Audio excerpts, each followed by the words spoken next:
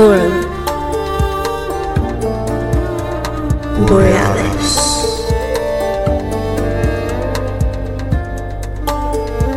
Paradigm Expansion. Greetings from the north. To the citizens of the world, welcome to the forum.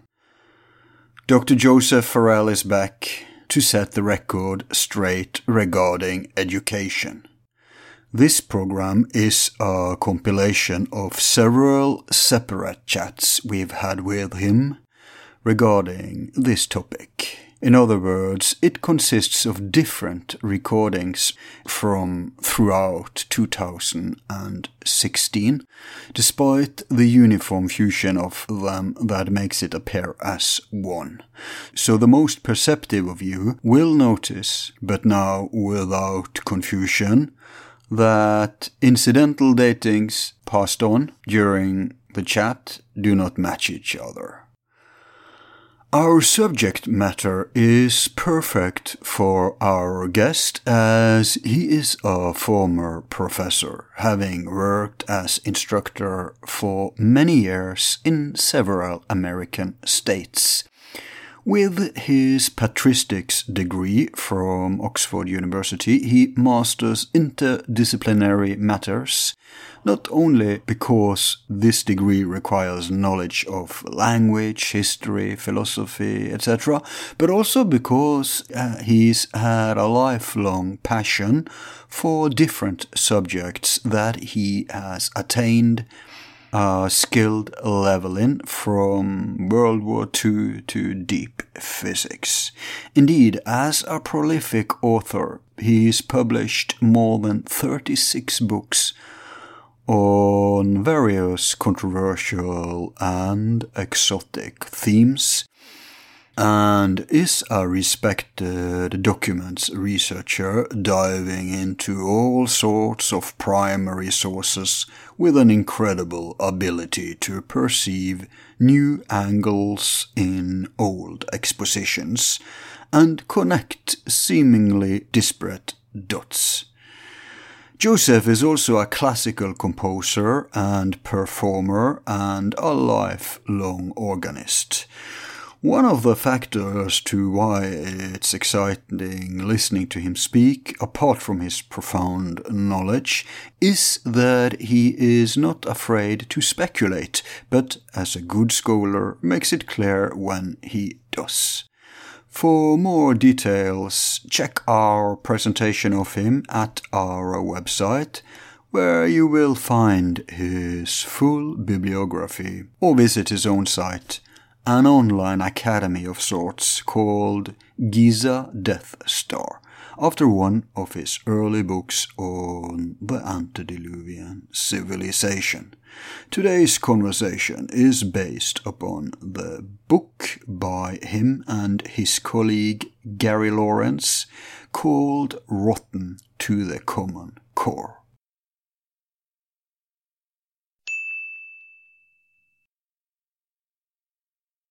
Hello. There he is. Yes. Howdy, howdy. So we'll start with the education thing then. Mm-hmm. And I have a question to you regarding your new book. Because you seem to be going out of your usual element here. Not that I'm suggesting this, this is your field. You are a professor after all, so it's a very timely book. But it's still a little fresh, or I should probably avoid that word in American. but it's an innovative step for you now, considering what you've done so far. Mm-hmm. You mean you're talking about the book Rotten to the Common Core? Yes, regarding education. Regarding American education, or really the lack thereof. That you've been talking with George Ann many times. Yeah, we talked about that. Actually, that is just now today out on Kindle. The hard copy of that book, I don't know why they did it this way, because I told them not to do it this way. Release the hard copy and let Kindle just die, please. That's the normal order of it, isn't it? Yeah, I'm afraid so. First the hardcover, and then the soft cover, and then the digital. Yeah, but they reversed it, and the hard copy should be out in August. And I do beg people, please get hard copies. Don't trust these ebooks. They're not formatted properly. You cannot fact or page cite properly. And another thing, your target group for that particular book would be more prone to reading physical books. Yeah, exactly. I mean, it is about education anyway. Well, it's not just about education. People ask me, what's that book doing with the rest of your books? And I can assure you there's a relationship, but you just have to read the book. The book may seem like it is out of the normal flow of my books, but when you read it, I think you'll discover it really isn't. In particular, in the book, I go into the findings of the Reece Committee, which is one of those congressional committees that was created by the Congress in the post-World War II era to investigate external influences and penetrations on the American government. And it's one of those committees that I've been advocating or urging that people put into the context of all of these congressional investigations, of mafia penetration and communist penetration and so on and so forth. Well, the Reece Committee is kind of a forgotten committee, but it was investigating the influence of corporate foundations on education and American culture. And again, you find the same players. So I approach that book deliberately from the standpoint that people need to put that in the context of the rest of the book. So it seems at first glance like it's totally out of the picture from everything else I've been doing. But it actually stands foursquare in the whole series of books. Absolutely. You have co-authors this time, I saw. Yeah, I have a co-author. Gary Lawrence is the co-author. It's misprinted on the Amazon cover, but I do have a co-author. I have a number of friends that are still in the teaching profession in this country, and they've been telling me horror stories of what's going on in terms of this so-called Common Core program, which is the latest educational fad to hit this country. But it may seem like it's not a topic very worthy of attention by a European audience, but I would urge people not to look at it that way, because no, it's a blueprint for what's coming here. Oh yeah, so exactly. We ought to check it out. Yeah, exactly. It's a horrible thing, and I think once people get into it and see what is actually in the book, they'll see the connections with everything else that I've been talking about. What was this implemented during Obama? Actually, the start really began back under President Bush, but even more so, it goes all the way back to planning for education that was done in the 1950s. Wow. And again, you've got the same group of people that are involved in all of this. So the connections are there. I urge people, don't dismiss it simply because it seems to be on kind of a ho-hum, less sensational topic. It's quite important. Okay. Well, I figured since you've been in the system and you've been concerned about the topic that it was a natural step, but you actually tie it into what you already have written about. Shouldn't be surprising because the educational system is just like the media, is one of the tools that if you want to control, if you've done a coup and you want to control the narrative, you must brainwash the population and dumb them down. So, but we'll have shows probably where that's more natural to go in depth to. Sure. Now, your new book about the educational system, I have obviously not read it. It's just for pre-order so far. But do you go into this with the approach that it's actually a failure by design? Yes, I do. I have a co-author, and we are both convinced that this is by design, and we go into a little bit of depth about the history of the American progressive educational movement. And the ultimate inspiration for that, for people that don't know, actually is coming out of Germany. It's coming out of the psychological, philosophical work of Wilhelm Wundt. Which it has had such a deleterious effect on American education, because essentially philosophically, what it does is it reduces people, first of all, to a basically materialist philosophy.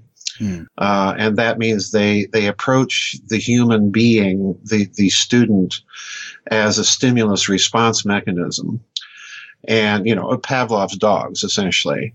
And this is the way American education has been designed. And even around the turn of the century, even the New York Times criticized this whole approach because as far as they were concerned, what it would do was it would reduce the American individual to a consumer and the American system, particularly the educational system, to a system of stimulus, response, and reward.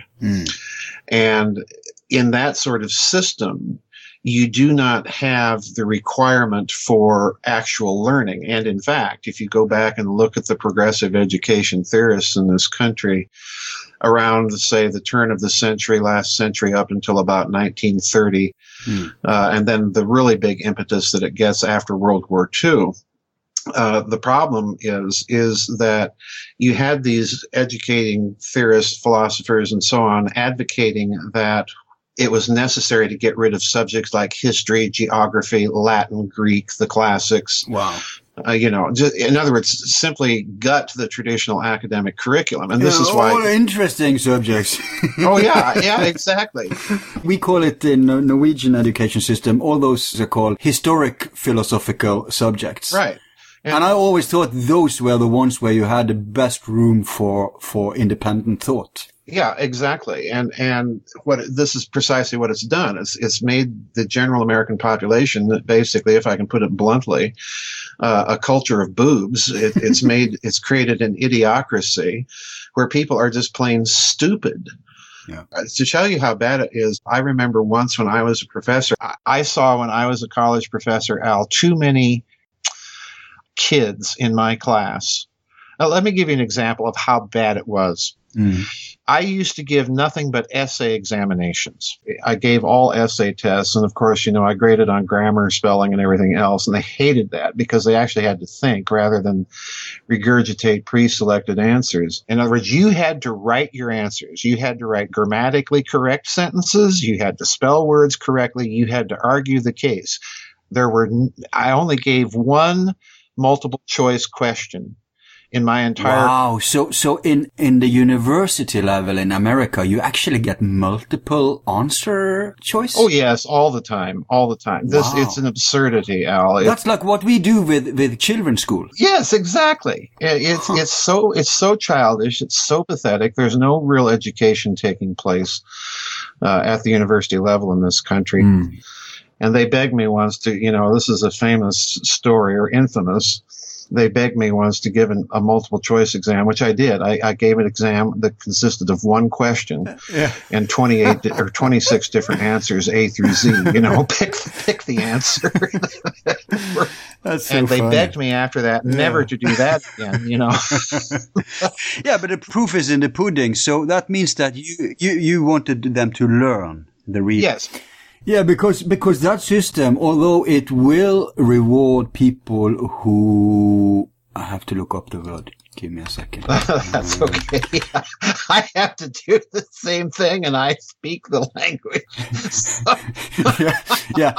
What you call a SWOT, a grind, a plodder. Yeah, exactly. Yeah. So that kind of teaching is awarded, but understanding is not awarded by a multiple choice answer. It's not awarded by the multiple choice questions. It's not awarded even by the university system. It's just an absurdity over here. The American university is nothing but an indoctrination center. Yeah, indeed. But that's not the example I want to give. I have another example I want to give. Oh, okay. Al, let me tell you a story. And I think I may have told you this story before. When I was back teaching college, I was teaching a course in modern European history, okay? From, let's say, the early Enlightenment up through the two world wars. And, we spent some time going into these things. And I had a class of about 15 people, 3 or 4, I forget the exact number, 3 or 4 of these students were education majors, all right? And these kids were absolutely the dumbest people I've ever taught in my classes. And I came up with an examination, and I gave a test, and we had just finished World War I. So the first question on the examination was something like, name 5 provisions of either the Treaty of Versailles or the Treaty of Brest-Litovsk. Simple enough question. List 5 provisions of the Treaty of Versailles and explain the implications of each. Okay? In other words, it was an essay question. I told the story in the book. They had to write out the answers. 5 significant points about the Treaty of Versailles. Okay, that was the basic question. All right. Now, in the question, of course, I spell out Versailles, Versailles. Yeah, in the heading, right? In the question. Yeah. So, obviously, I'm spelling Versailles, Versailles. Okay, it's clearly there in the question. You don't have to know French. You don't have to know French. But, in the answer from one of these education majors, one student wrote the answer, and in the answer, the student misspelled Versailles. I mean, it's right there in the question. It's spelled correctly in Versailles. Yeah. I had the response, the Treaty of Versailles, and they spelled it Versigh. Wow. And I thought, how can you possibly be this dumb? Unattentive. Or unattentive, even to the test question. Yeah. Versailles, the English language noun, and then ver tacked on the front of it. Versailles. And Al, you have to marvel at the level of stupidity of having the word clearly spelled for you in the question, and then go on to misspell it so egregiously and phonetically. Right. Like she imagined it was sounding. Yeah. Yeah. With the clear, correct spelling. And still they couldn't get it. That's how bad it is. And that's what all of this teacher certification, pedagogical methodology classes, and all of the edubabble of the last 130 years have gotten us. And this was a person studying to go out and teach in public school. Right. And had been passed through the system. Yeah. And you know that this could not have been the only such mistake that she made in her college career. And she was already, by the time she entered my European history class, she was already a junior. And again, this is probably why I never made tenure, because I took this exam right down to the dean. And I was livid. I said, what in the name of sense is this student doing in a teaching program and can't even think? It boggles my mind. I have horror stories like this from when I was a professor, and anybody that's a teacher in this country has their own list of horror stories that they've endured because of the system. And Al, there's every professor in the American education system right now, every teacher in the American system right now can tell you similar stories. That's how broken this country is. So please, for God's sake, over there in Europe, quit emulating America. You guys created this education system, not this one, but at least laid the foundation for academic education. Why do you need to be following this barbaric example of lunacy and stupidity and snowflaked entitlement? The whole system needs to be scrapped. But what if you were like having dyslexia and stuff? Then you couldn't put us... Well, sure, but no, this student didn't have dyslexia. This student was simply stupid. Let's say uninformed. No, stupid. Okay. Well, I think intelligence is not necessarily about knowledge, but how you apply it. Well, that too. But still, if you can't have the intelligence to see and recognize the correct spelling, that should be a clue. And then in the answer proceed to misspell it with it clearly spelled. Yeah. And that's one example. The other example I remember clearly is list 3 famous battles won by the Army of Northern Virginia during the American Civil War, and who the opposing commanders were and what happened in the battle. Just describe it for me. Well, the Army of Northern Virginia, because the word northern was in it, That apparently was now being commanded by Ulysses Grant. So,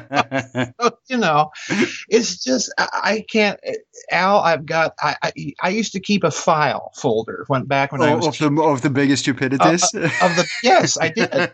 I did, because it was just, and this was a consistent thing I noticed, particularly with people that were education majors. Wow. They were the ones that had the most difficulty in my classes, because they wanted me to wet nurse them and change their diapers for them all through class. And these people are the one taking over. And these people are the ones going out as teachers certified to teach, which I cannot do with a PhD from the oldest university in the English-speaking world without going and getting my teacher certification. I think that is abominable.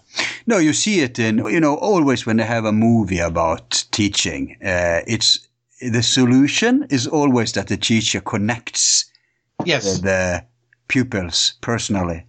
Everything from, Robin Williams when he played these roles, and you have a typical thing, it's in the Bronx or something like that. We have to connect with them. And that's the opposite of what's going on. Everybody is becoming like in Pink Floyd's The Wall. Yeah, the Wall. Remember? Yeah, that's what's going on. I'll tell you something.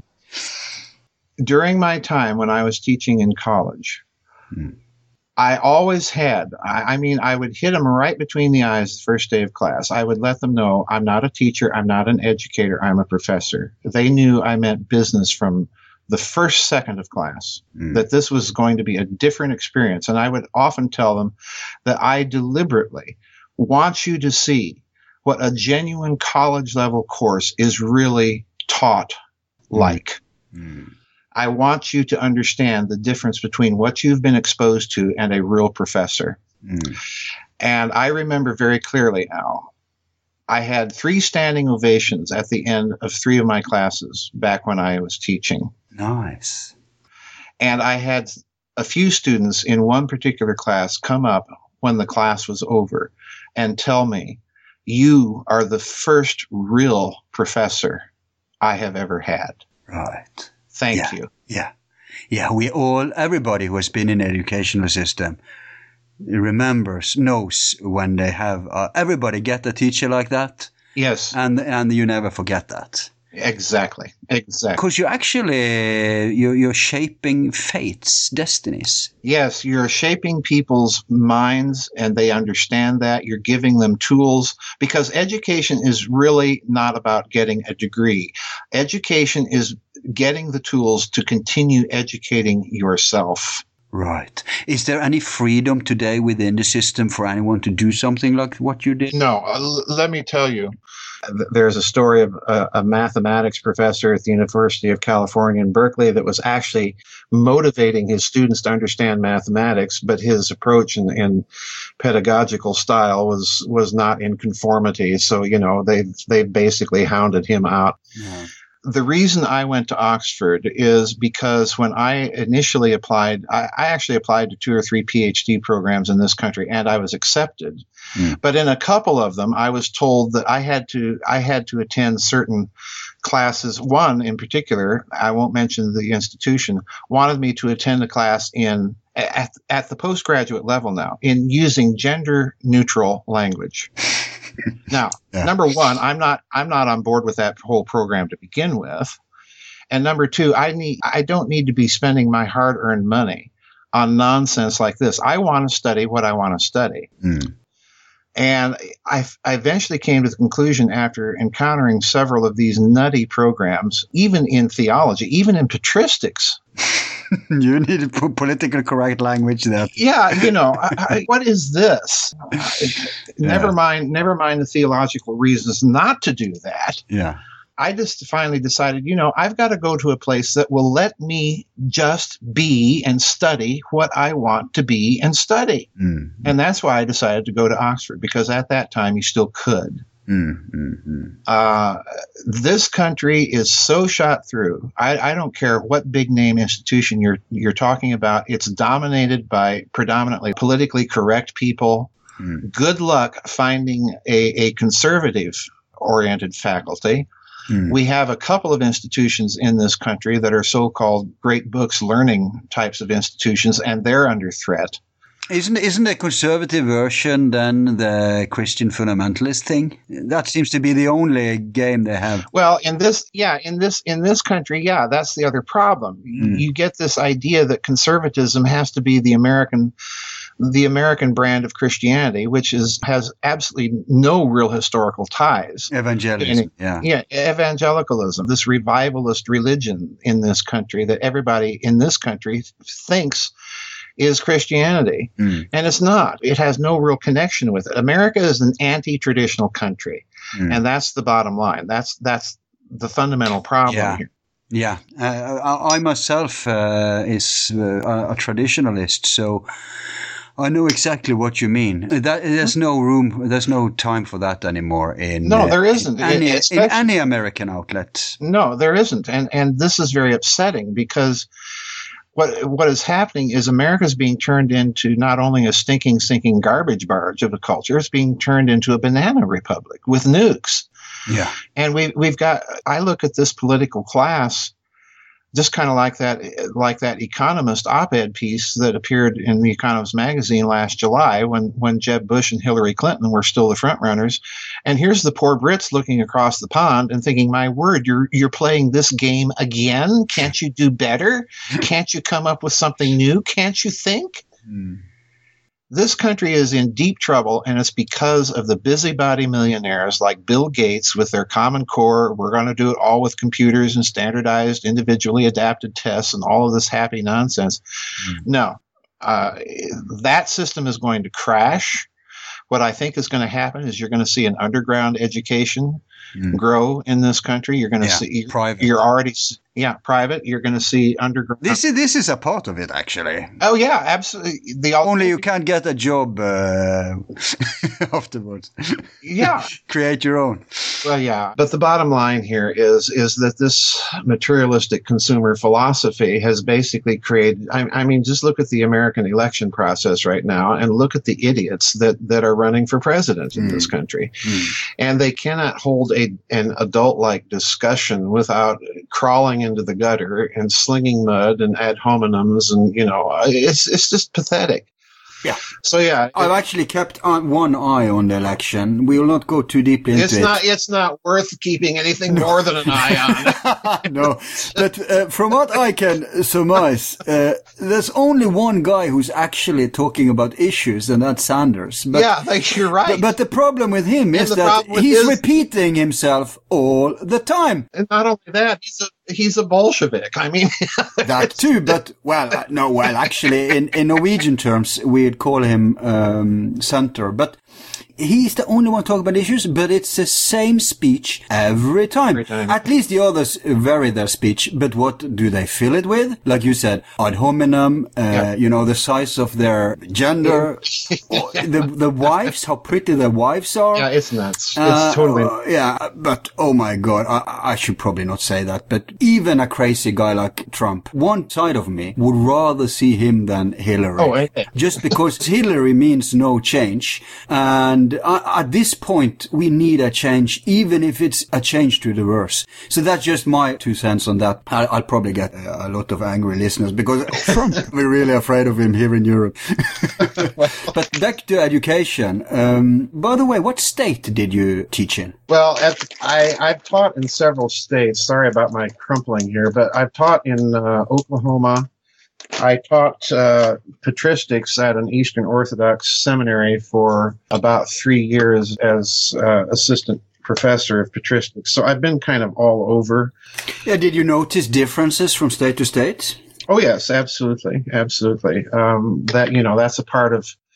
That's kind of a part of American culture that's difficult maybe for some people to understand. The coasts have their own culture. The interior of the country has a very, very different sort of feel to it.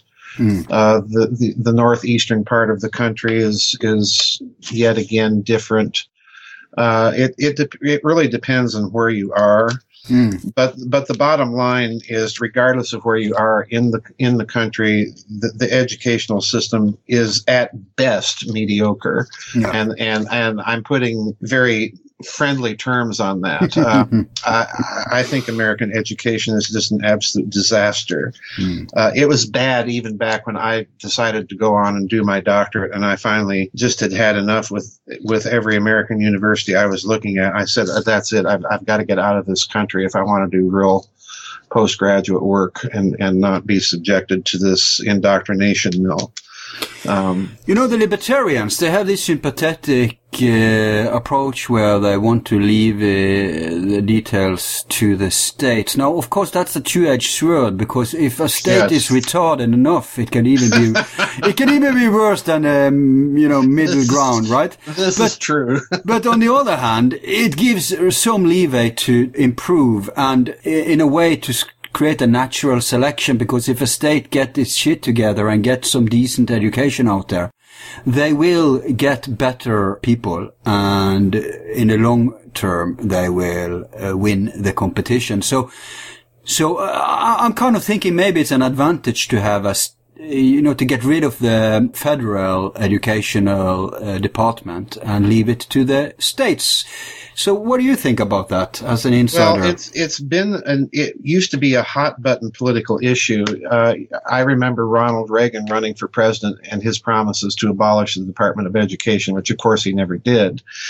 I really don't see the federal Department of Education ever being gotten rid of, unfortunately. But what I do see happening perhaps is, as more and more people in this country wake up to just how bad American education really is, I think you're going to see a rise of private schools and even of the tutoring system, kind of like the prep school thing in Great Britain, the way it used to function there.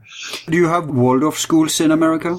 We do have private schools, but I think what's going to become an absolute necessity, what I see happening is, as more and more teachers themselves leave the system in frustration, and they are in this country, that what's going to happen is they're going to be sought out by the people that have the money and opportunity to educate their kids privately. There's an interesting thing going on in American education that shows you the real hypocrisy of it, because you've got this move now in the United States called Common Core, and the real heart of this, Al, is to make everything computer based, so that the teacher basically becomes nothing more than a functionary for administering the curriculum that comes through the computers and administering the tests that come through the computers. But if you go to Silicon Valley in this country, where people there have the money to send their kids to private school, you'll discover something very interesting, and that is those people, the tech geeks themselves, insist on sending their kids to schools where there are no computers, none, no tablets, no iPhones, no computers, where everything is being done the good old-fashioned way. Yeah, like Montessori and Waldorf. Exactly. And, I'm a stickler for this, because the best times that I can reflect on in my education, all the way back from kindergarten all the way through graduate school, were those encounters with those teachers or professors that were, straight out of like a character straight out of a Charles Dickens novel. Yeah. Little Timmy. That made you think, that really challenged you and were there to help you learn how to think critically and not to be intimidated by authority and degrees and, so on and so forth, that actually trained you to be an independent critical thinker. And, I can still name you my teachers that influenced me that way, my second grade teacher, fourth grade, and so on and so forth. Yeah, same with me. Yeah. Yes, exactly. And, a computer's not going to do this for you. Good point. If you're responding to a bunch of anonymous programmers working for the Education Testing Corporation in Princeton, you're always in the position of having to second guess and read someone's mind. And the other thing that we point out in this book is that the standardized tests themselves, which are supposedly designed to test your knowledge, oftentimes contain such egregious errors and biases, right? And biases, and the framing itself, right? And the framing itself, yes, precisely. Oftentimes, you'll run into questions where you know more than the test makers know. Yeah. And so answers that they think are incorrect are actually correct. And I cite one example in the book that I found.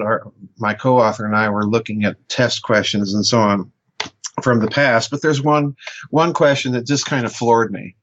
One was a question that began, "Emperor is the name of," and you were given three selections: a concerto, a quartet, and a symphony. That was the three answers you were supposed to pick from. Okay. And of course, the correct answer, supposedly, according to the test makers, was concerto, Beethoven's Fifth Piano Concerto. But, this is actually incorrect because it's also the name of a Haydn string quartet. So if you're coming into that test with a little bit more knowledge, right, then how do you answer the question? Well, you can't. And there are examples of this over and over and over in the American testing so-called business. And it basically boils down to, Al, is that the whole thing is a gigantic fraud. Because what these tests do ultimately is they punish people with the finer mind. Right. And yeah, because there's no nuances. I mean, if you come into a predetermined choice test and you have that knowledge that you just exemplified, there's no way you can even convey this to the incompetent teacher. So yeah, you're or the computer. Or a computer, you're selecting from prepared answers. There's no way for you to explain your process of reasoning. Yeah. There's no interaction. And the sad thing here, Al, is that this was all part of a design that my co-author and I go into some length to try and show people was a sorting and slotting mechanism. It was really done to socially engineer the country. Yeah. So, this is the other thing. You're actually punishing people for having intelligence, and you're slotting mediocrity into top positions. So yes, I experienced this actually. Yeah, I have too. Yeah, and this was with a person as a teacher. So if even people are not to account for rewards for excellence, I mean, what can computers do? In my case, it was maths. And this was before I knew, today I know a little about, maybe we could call it, occult mathematics, mathemagic. Yes. I know a little about that. I knew nothing about this back then. I admit I hadn't done my homework properly, but I solved the question intuitively by going by an other route than what was expected. Now, the teacher gave me an error because I didn't go through the proper route.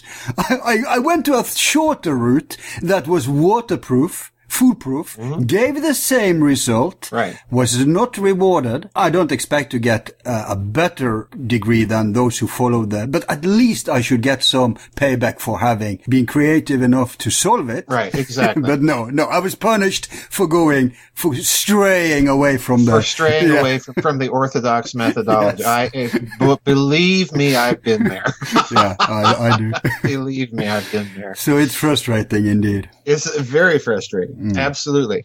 And particularly to the student that knows they're right and that are put into this straitjacket of having to conform to a test which in its own turn has been compiled by mediocrities.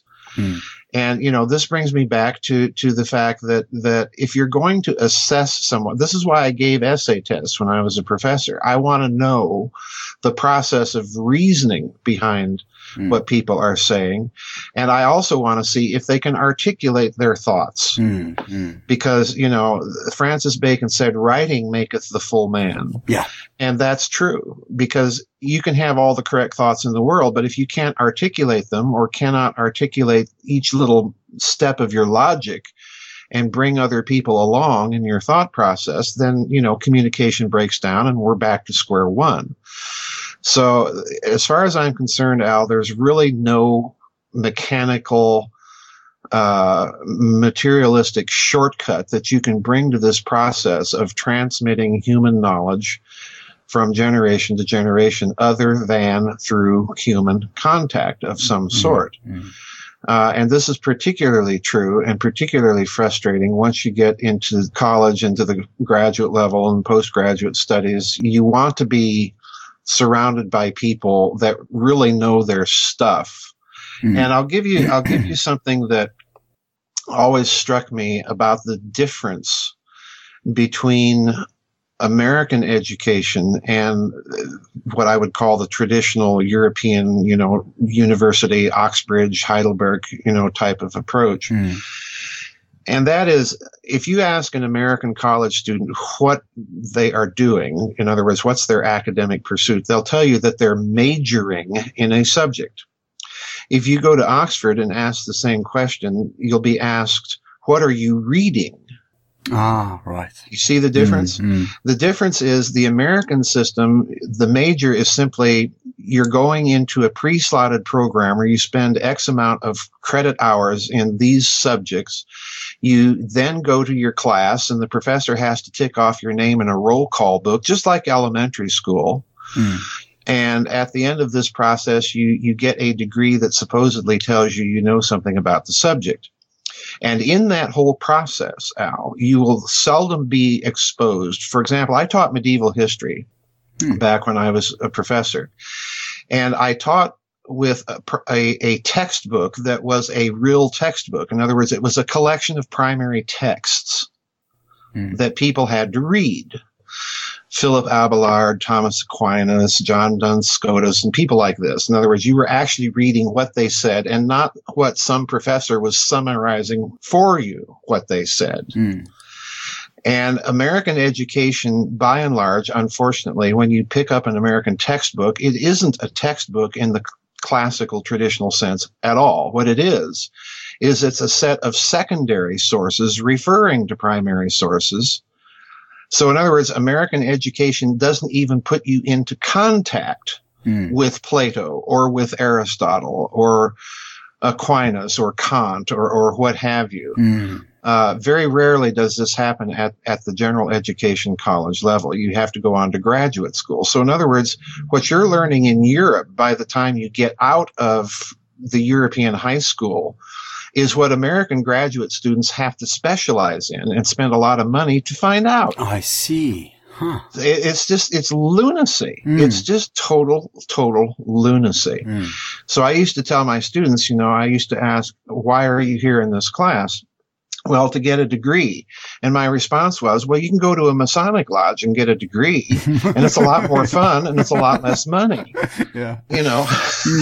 So, I guess your point. But, you make a very good point also about expecting the pupils to have, because finer education means you have to have a master of independent thought and to express yourself and the subject matter. Exactly. So that makes all the sense in the world. Now, like I said, I'm keeping an eye at the election, and I don't know when this will be out to the general public, this program. But as we speak today, there is actually a potential for Sanders to win the Democratic nomination.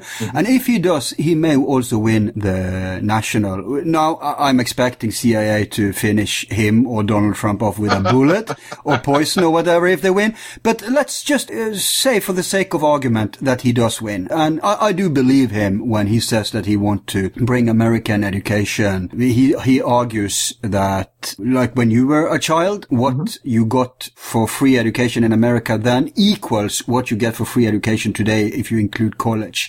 He argues that today all this should be free. Now let's say he actually manages not only to win the presidency, but even implement Because that's another question, how to get change in America with Citizen United and all that shit. But let's say he does. Do you think that pouring more money into the system is bound to also change the quality? No. Or what's the challenges there? What will happen under that scenario? No, I don't. All I'm hearing from Sanders is the same thing I've heard for all my life about American education. We need more money. No, we don't need more money. We need a change of the philosophy that has been ruling American education for the past 150 years. That's what we need. We need to get back to the idea that hardcore subject. Let me give you an example.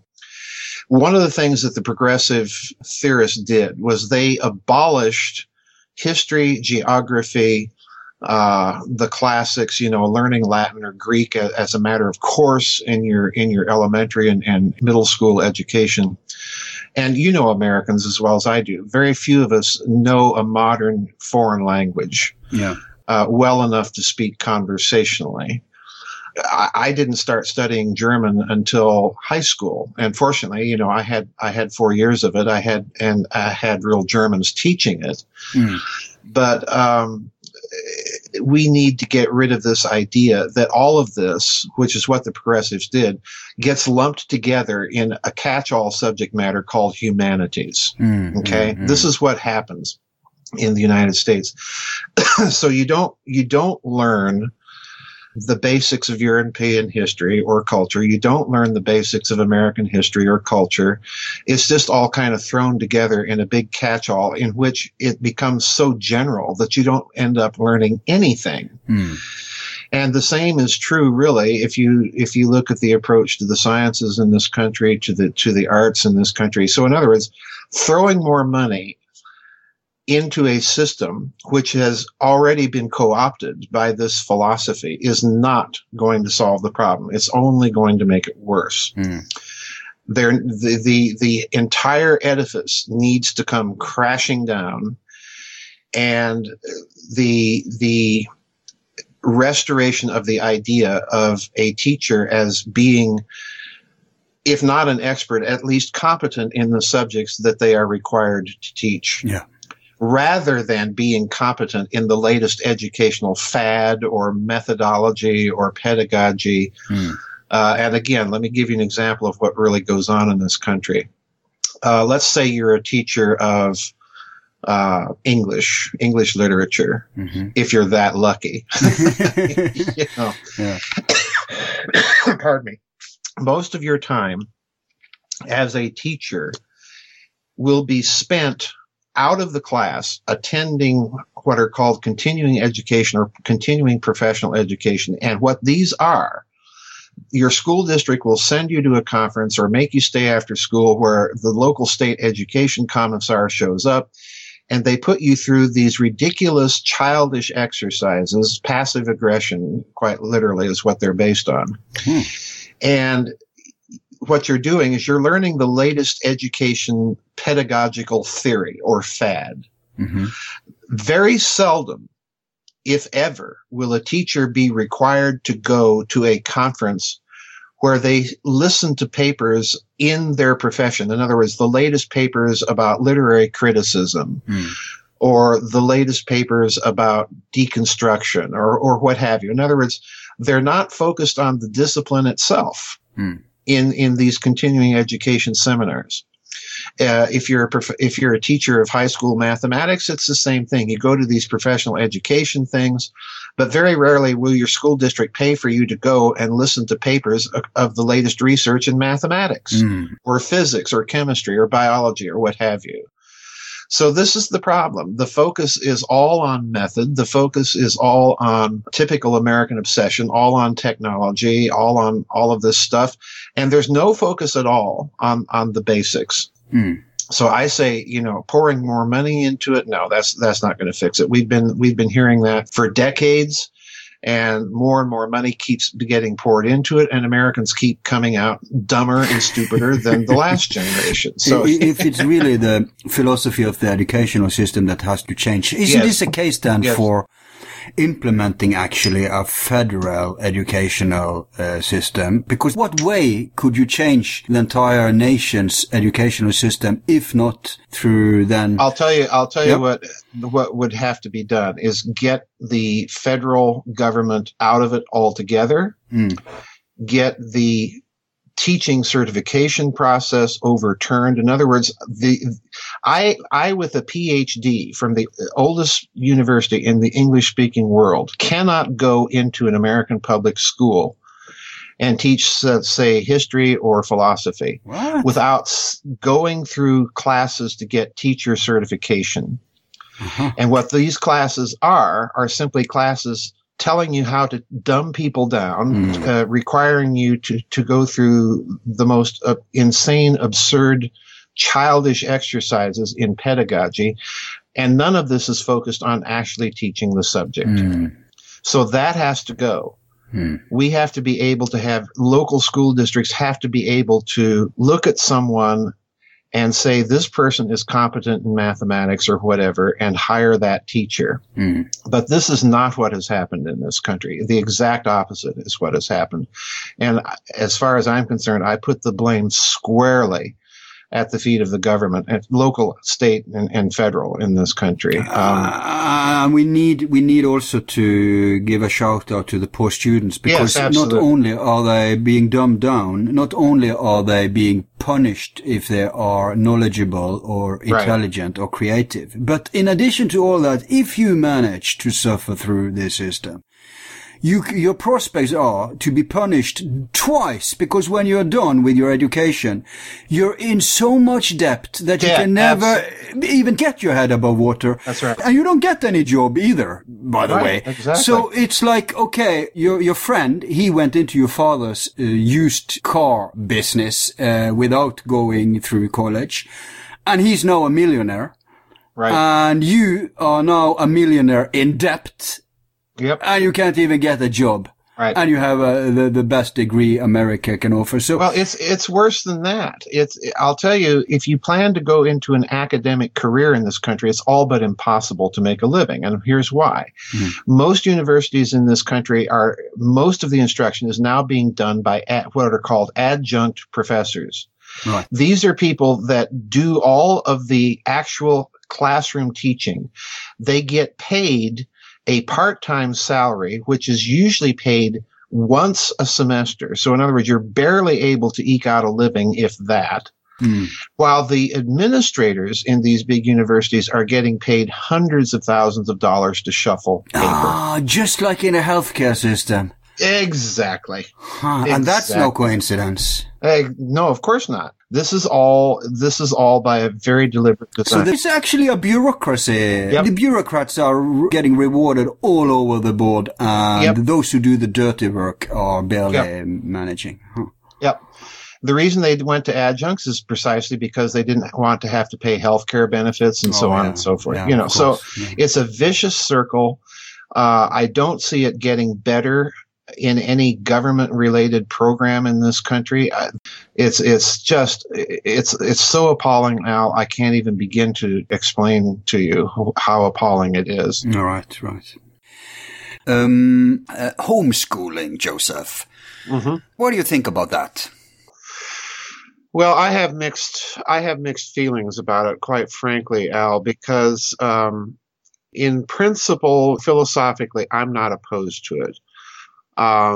Because the public system in this country is just really, really bad. I just blogged about an article. I have a schedule coming up where Harvard and Yale University have both accepted Saudi money to set up Muslim Sharia law centers in their law departments, and I'm thinking, come on. They got something back for the money they invested, I see. Well, I guess. It's just so bad. This is a system of law that has nothing in common with Western jurisprudence, certainly not American. The public school system over here, Al, I can't begin to tell you how nutty it really is. People. Well, you told a lot already. So. Well, yeah, but my problem. And the proof is in the pudding, by the way. We see. Well, yeah. You know, that's the problem. We're turning out a bumper crop of idiots and entitled snowflakes in this country. Just look at the reaction in this last election. I've never seen anything like it.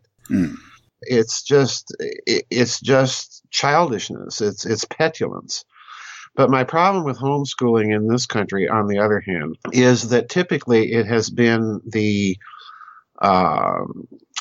bailiwick. It's been the home for evangelical fundamentalists to pull their kids out of the public school system and indoctrinate them with all sorts of craziness. The earth was created 4,000 years ago, or 4,000 BC, or whatever the absurd date is. It's been an excuse to indoctrinate kids with just a bunch of nonsense, and that's my fear.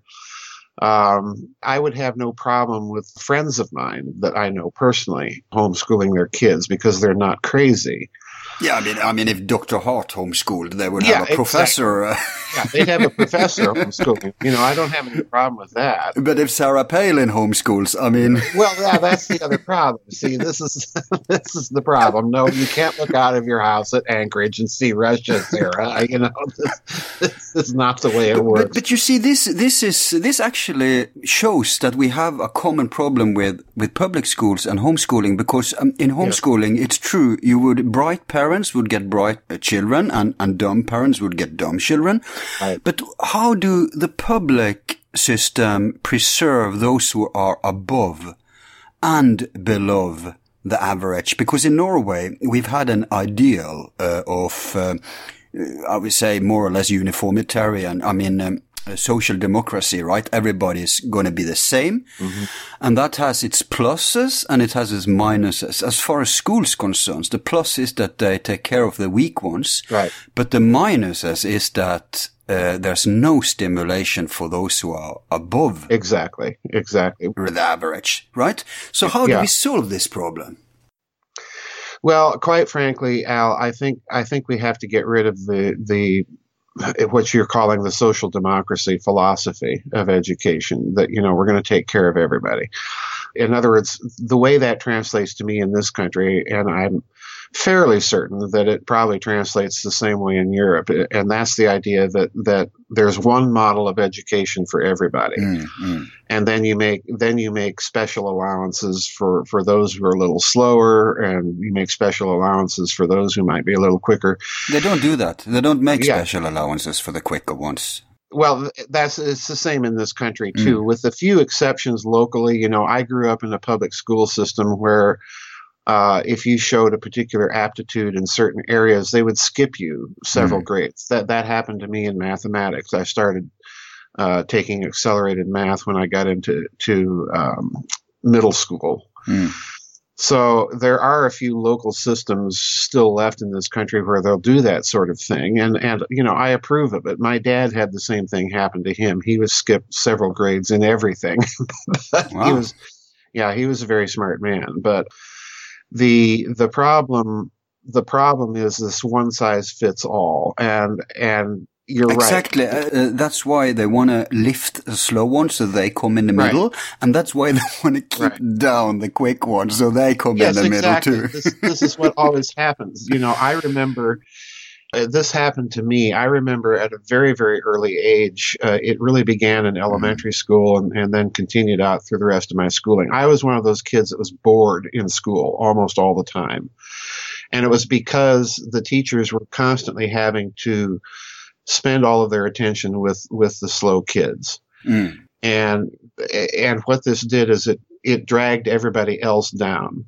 So we've got to get back to the notion that schooling is best left to the local school boards, to the parents, and we have to get rid of this idea that technology is the fix-all for everything. Because I can remember my good teachers. I can still name some of my elementary school teachers that had a huge influence and a positive influence on me.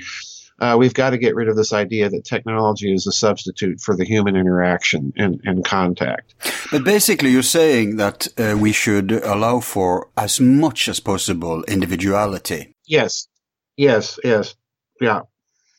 Yeah, I really believe that. In this country, for a great period of time, particularly in the 19th century, when you had the westward expansion across the country, you had teachers quite literally in a one-room schoolhouse teaching several grades of kids at the same time. So in other words, you had fourth graders mixed with eighth graders and so on and so forth. And yeah, they do that in Waldorf schools too. Yeah, they still do. And actually the model works very well. Our reading literacy in this country in the 19th century, you look at the old McGuffey readers that were a standard textbook in American education at that time, and you read what seventh or eighth graders were expected to read, and it would now be considered college level, if not graduate level reading requirements, because the vocabulary requirements were very, very stiff. And now we're turning out kids that can't even read when they graduate from high school. And I ran into this as a professor. I had kids coming into my classes that could barely read, but they were passed through school because they were good athletes. You know, I had a young black man, very nice guy, and he was very smart, but he couldn't read. He read at a fourth grade level. And I pulled him aside after class one day. He'd signed up for my medieval history class, which you can imagine was just way, way beyond his ability. But that's fitting for someone who can't read. Well, yeah, medieval times. Yeah, well, this is, in a certain sense, yeah, but it's a difficult area of history. You're dealing with so much philosophy and canon. Yeah, but it was a pun to the fact that they were analphabet back then. Well, yeah, and this poor guy, I pulled him out and I said, I'm going to administratively withdraw you because you're just not going to make it in this class. And I started asking him questions. How can you go all the way through school? What happened? And I said, were you an athlete? And he said, yeah. And that was it right there. Ding, ding, ding. This poor guy had been used like a piece of meat and passed through the entire school system simply because he could play basketball and baseball. Very American phenomenon, that. Yeah, it's and to me, I'm repulsed by it. So this is the other thing I think we need to get back to in this country is we have to get rid of this idea that athletics is the center of our academic existence. Very alien to Europeans. Yes. We don't have that thing with colleges operating as professional sports organizations and people, buying people and like you say, we can get you through all kinds of. I didn't know it was that bad. You can't even read, and you can go through it. That's Well, this and Al, this was back when I was a professor in the 1990s, and I shudder to think what it's like now. And I've said this many times, we need to get rid of phys ed, of physical education in the public school systems altogether. Let the kids go out and play for recess and have their baseball teams and so on, but it's not part of an academic curriculum. This whole move for physical education was introduced by the progressivists in this country in the late 19th century. And it began to enter the public school system at that point. And since then, we've seen a steady decline with all of this emphasis on athletics. Kids that are in the school orchestra or the school band or things like this are not, or the poetry club. They're made fun of. They're not extolled for their academic accomplishments. And this is it's upside down from what it needs to be.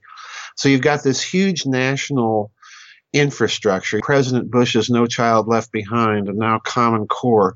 These are all federal programs, and they've been colossal failures. It's just been a way for the big textbook companies and testing services and so on to make money at the public trough. And I've got to tell you, Al, Catherine Fitz recently started this crowdfund project to buy me a virtual pipe organ. I know. Yeah. I spread it on Twitter. Well, yeah, and, this came like a bolt out of the blue. So she had this launch party in Tulsa, Oklahoma, and we all met in Tulsa, Oklahoma, and went out to a pub. And one of the people that attended was a teacher. And she, in our discussion, she told me that the reason that she had quit teaching just a couple years ago, well before retirement age, was that under Common Core, she had a set of universal lesson plans that she had to adhere to. In other words, she had to get her students to such and such a place by such and such a time. And I said, "You're kidding." She says, "No, I'm not." And I said, "How in the name of sense are you supposed to tailor your lesson plans with your group of kids to some lesson plan cooked up by a bunch of federal bureaucrats who have had no contact with them? This is an impossibility. This is this one-size-fits-all cookie-cutter method again." And ultimately what it leads to are the big American university degree mills. It's not working. I'm in the John Taylor Gatto camp here. He's a famous American teacher that's written a number of books about education in this country. And he comes right out and says the whole system, top to bottom, has to be scrapped. Just throw it out. Is this a contemporary guy? Oh, yeah. Very, very contemporary. Last name is Gatto. He's written a number of very good books. We cited him briefly at length in some chapters and briefly in others in our Common Core book, because he's been saying the same thing for years and years and years. This is not just something that started with Common Core, although I and my co-author, we kind of view Common Core as the reductio ad absurdum. Because in one sense, the assessment process of Common Core is trying to address this individual approach by making the standardized tests individually adaptable. But this is a fix on top of a fix that just isn't going to work, because as a student, you're put into the position of having to guess what's in the mind of the people making these tests, and the people are anonymous. And the test questions are proprietary information owned by the corporations. So how are you, the student, supposed to guess what the correct answers are, and how's the teacher supposed to teach to them?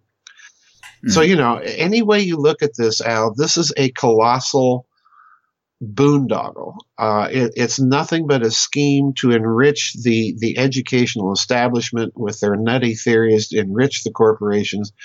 And in the process, I just did a blog, Al, about a week and a half ago about American scores in mathematics vis-a-vis the rest of the industrialized world. And guess where America came in? Very low, I guess. I think it was like 35th or 36th. Yeah. We are behind every major industrialized power in the world.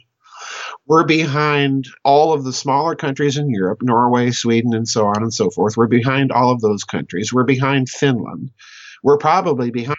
Oh, yeah, Finland is on the top, so that's everybody's behind them. Yeah, and we're ahead of such educational bulwarks as Croatia, Albania, and Mexico. Right. And Al, you cannot preserve great power status. You cannot have a workable infrastructure when you're graduating year after year classes of idiots. Sooner or later, the elevators are going to start crashing, and the airplanes are going to start crashing, and doctors are not going to be able to read.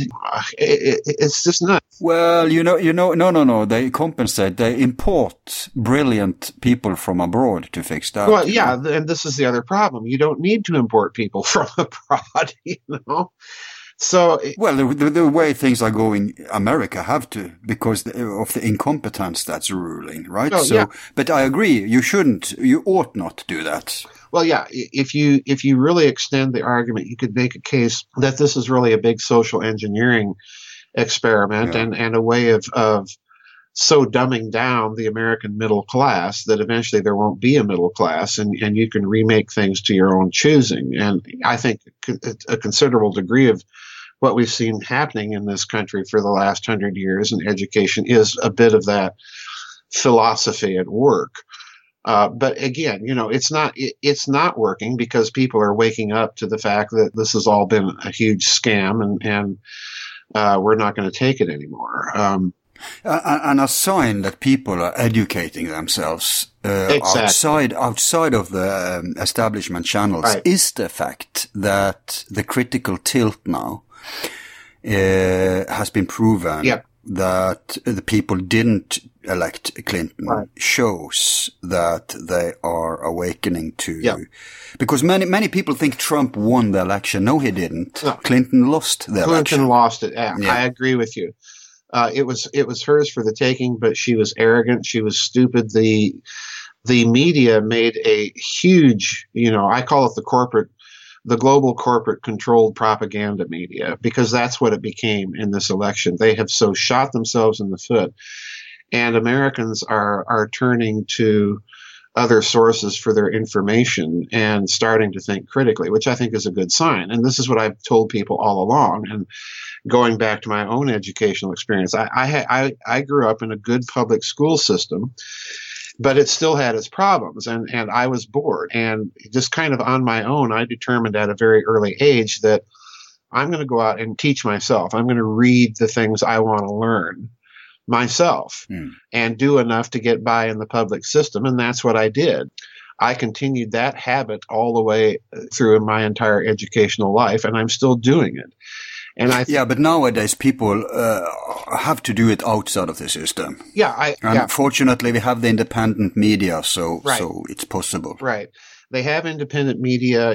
I've been asked by several teenaged American kids in the past few years, and they're aware. What's really heartening is that they're aware that the system itself is shortchanging them. And they will ask, well, what do I do to educate myself? And I usually tell them, well, you just said what you need to do. You need to educate yourself. Go out and read the books in the subject areas that you want to read, that interest you, and gradually expand from there. Go from there. If you want to read about philosophy, pick up Plato or Aristotle or Hegel or Kant and read them. Yeah, but I guess the part of the problem is that because everything is connected to everything, and if you look at economics, people have to have 2 and 3 jobs now. Yes. And I heard just recently from a friend what the norm is for the amount of hours people work over there, and it's incredible. You have no private life. No. You have barely time to sleep, and then it's back to the treadmill. Yep. So how can people educate themselves under those circumstances? No wonder America is in the predicament it is. Yeah. Well, this is the other problem, and I think this was a huge part of Trump's winning. Obama has absolutely decimated middle-class leisure time and leisure income, and there are certain businesses and industries in this country that have suffered as a result of it. And I think, we're looking at the backlash right now. And if you're a family, as you say, that's working 2 or 3 jobs just to make things get by, that something's wrong in spite of all the things that the president gets up and says, well, I presided over an economic recovery and I've created all these new jobs. Well, yeah, the new jobs you've created are all part-time because Walmart jobs. That's what you're talking about. Yeah, exactly. So education in this country, to me, Al, is a symptom of what's wrong with the country as a whole. It's more federal involvement, and in this sense, I'm a classic libertarian. Things work when the government gets out of the way.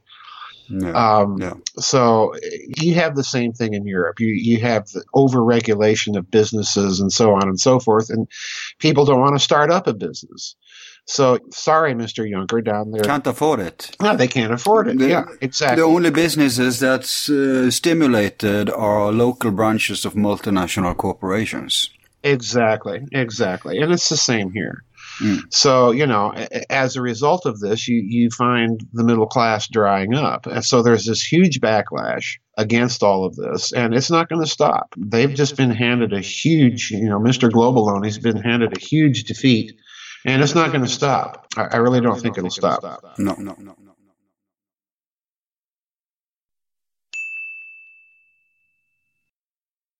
All of our files are free and will remain free.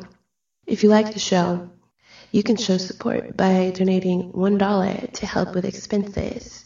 Just use the PayPal link on our website, YouTube channel, or Facebook page. Thanks.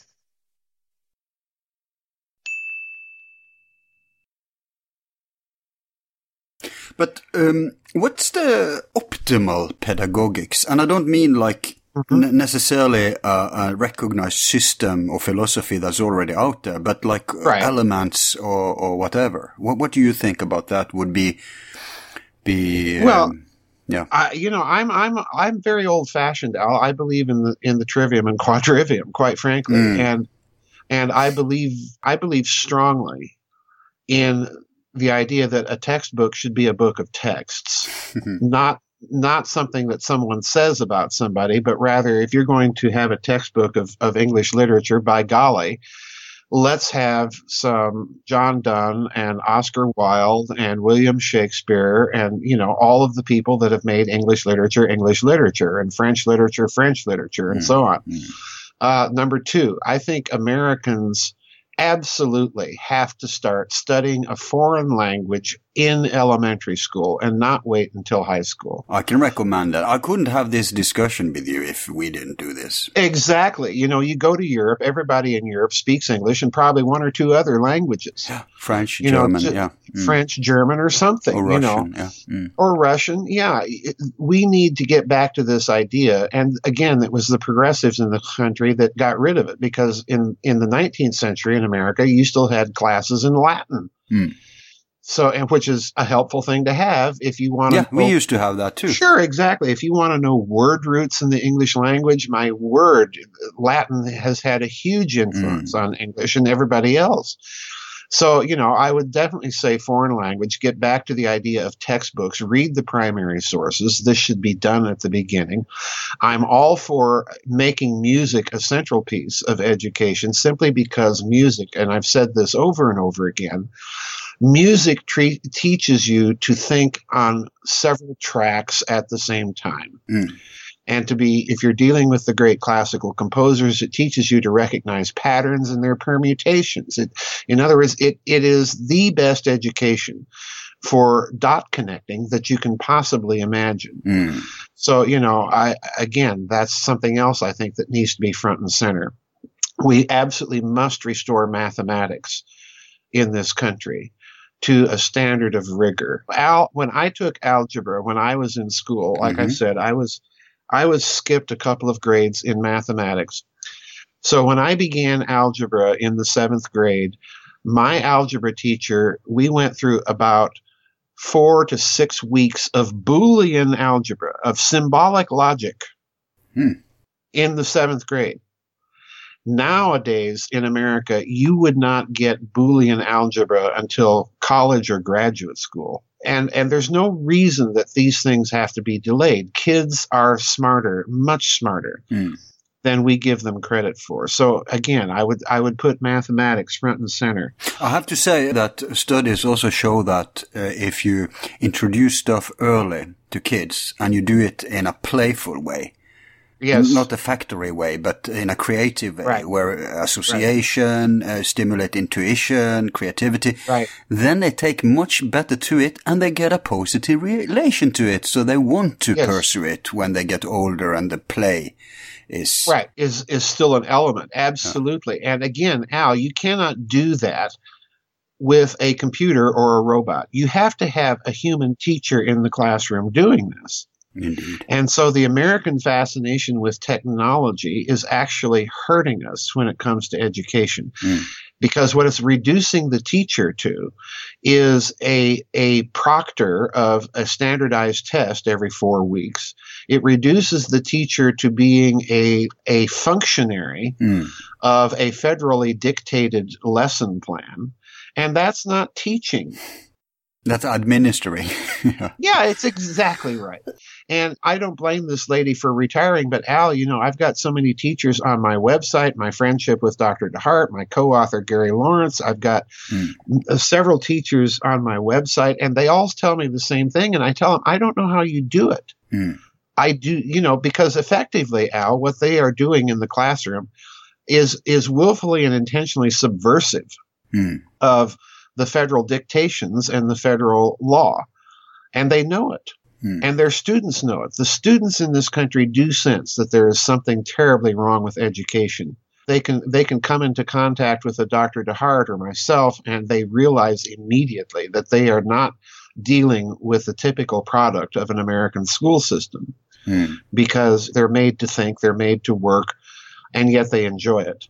Yeah, at this point, I think maybe the majority knows that the system is broken, but I think the problem is the solution.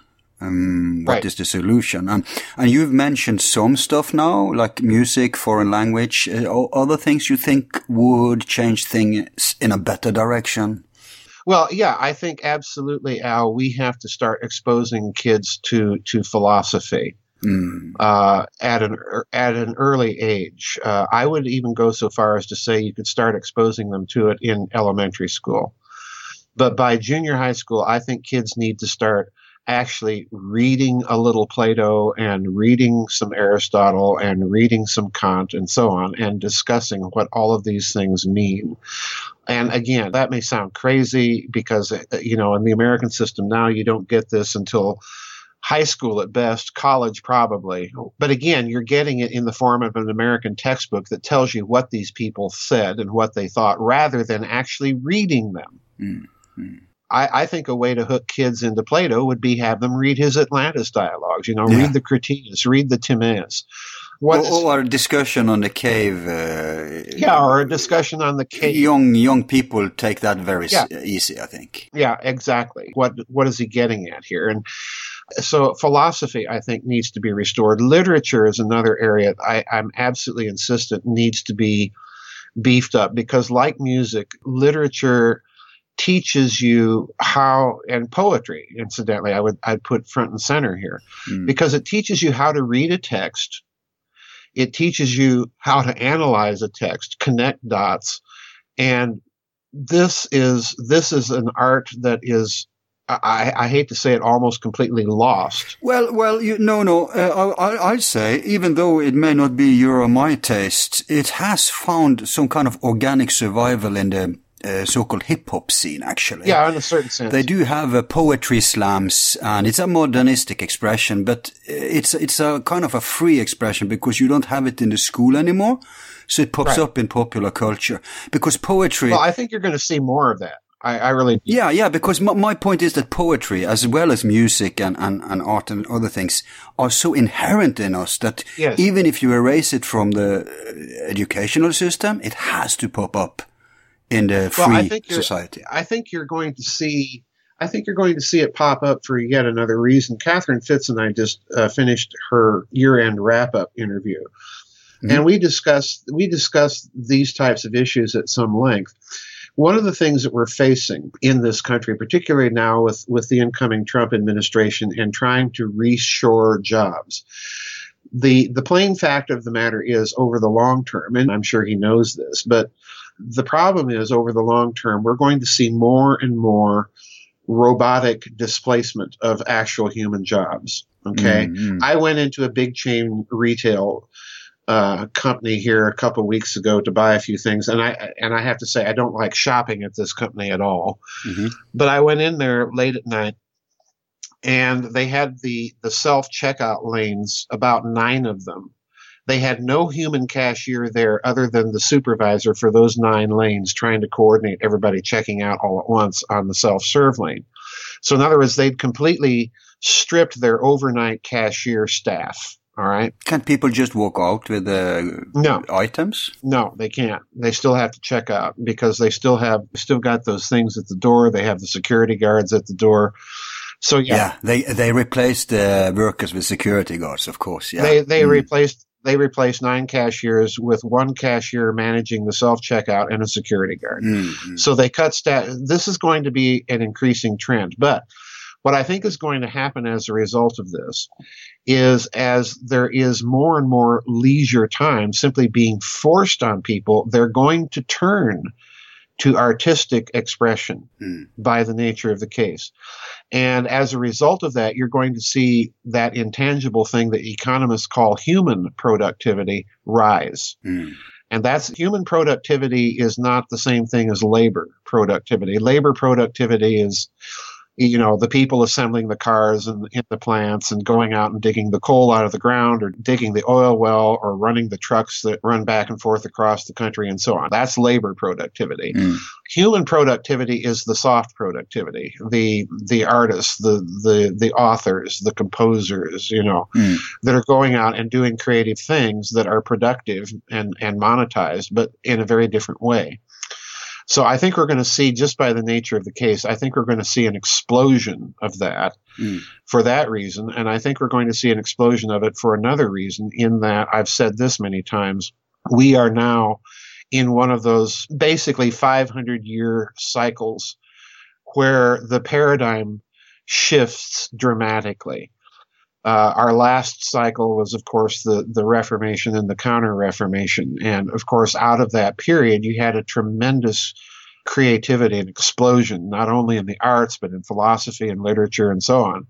I think we're going into a similar period. And because of that, it's going to be, as everybody's kind of shifting and feeling out what the new paradigm is going to be, both politically and financially and economically, you're going to see another explosion of philosophical reflection and the arts as a result of it. So I'm cautiously optimistic in this respect. But again, I want to emphasize caution. But yeah, as far as education goes, Al, we really need, in this country particularly, much less so in Europe, if it still resembles what I remember from my experience at Oxford. Decay to some degree, but like I said before, America is the head of the pack, and what happens there eventually comes here. Right. So I read with dismay of European universities adopting some of these American techniques in philosophy, because they're going to regret it. But you are getting to a point. Well, I'm getting to the point that America really needs to restore the idea of primary texts in its education. Yeah. A textbook is, in the American sense, is not a book of texts anymore. It's a secondary source, or even in many cases tertiary sources, published on an annual basis by these big education companies. This is how they make their money. So obviously they're not going to make much money publishing a text of medieval philosophical texts. And that's what I used when I taught medieval philosophy. I had a textbook, and some of my students opened it up and were horrified. They were having to read Aquinas and Avicenna and Lombard and all these people. And I told them, I said, this is a real textbook. It's a book full of texts. This is exactly the way that you would have been educated, not only in the Middle Ages, but to a great extent in Europe up until the modern time. You're actually reading Plato, not something that somebody says about Plato. You're actually reading Einstein, not something that somebody says about Einstein, and so on and so forth. And it's not just any somebody. It's somebody who has the approved opinion meant to support the system. Right, exactly. But I can infer then from what you're saying, and it makes sense because everything's connected to everything. I can infer then that if we observe today, we see that wars are now running in order to serve the war industry. That's the only reason. We see that health system exists to serve the health companies, sickness companies, as you call them. Yes. And it's the same thing here. The education is no longer there to serve the individuals who are supposed to benefit from it, but to serve the corporate interest within the education system. Right. And this is true everywhere. Oxford and Cambridge in the United Kingdom attained their position and status simply because they were universities that were set up largely to serve the public good. And ultimately that meant, serve the interests of the British Empire. But there was a transition that began to occur in Western Europe and in the United States, Canada, and so on, after World War II, when the big institutions become increasingly corporatized, and therefore they become representative now, as you say, of private corporate interests rather than the public good. And the result is what we see. It's chaos. It's not working. So even the fundamental philosophy of why do we have these universities in the first place And what did they do that made them work? Well, I go back to the origin of our modern universities, which was, believe it or not, the Middle Ages and the church. Well, what did you do in those medieval universities? You had your texts, and you had the tradition of the advocatus diaboli, the devil's advocate. You were required to take opposing positions, even to the church, and debate things and prove your points. My teacher implemented that in what you call, I think, primary school. Is that what you call it when you're very young? Right. Yeah. Right. That was fun because you're forced to think outside the box. Yes, exactly. And this is a tradition that is all but lost in the American university right now. They've become bastions to maintain the narratives of orthodoxy, whatever that orthodoxy may be, science or literary criticism or what have you. Yeah. And you're not permitted to challenge those orthodoxies on pain of lower grades and lost scholarships or lost grants if you're a faculty and so on and so forth. So this is the exact opposite of a university. It's reflected in the common culture too. You see now people are not... people want to be right. They don't want truth. They want to be right. Exactly. This is all but stifled. You can see it in the results of this last election, and even during the election campaign. Everybody wants to be right, but they don't want a philosophical discussion of what's true. Mm. And if they're confronted with the truth, then they run off and demand their safe spaces, It's insane. It is. It's nutty. It's nutty. And I will get back to Trump later, but the fact that he won has made the corporate media just implode. Oh, they're ballistic. And they are ironically, the one who actually crowned him. Without them, he wouldn't stand a chance.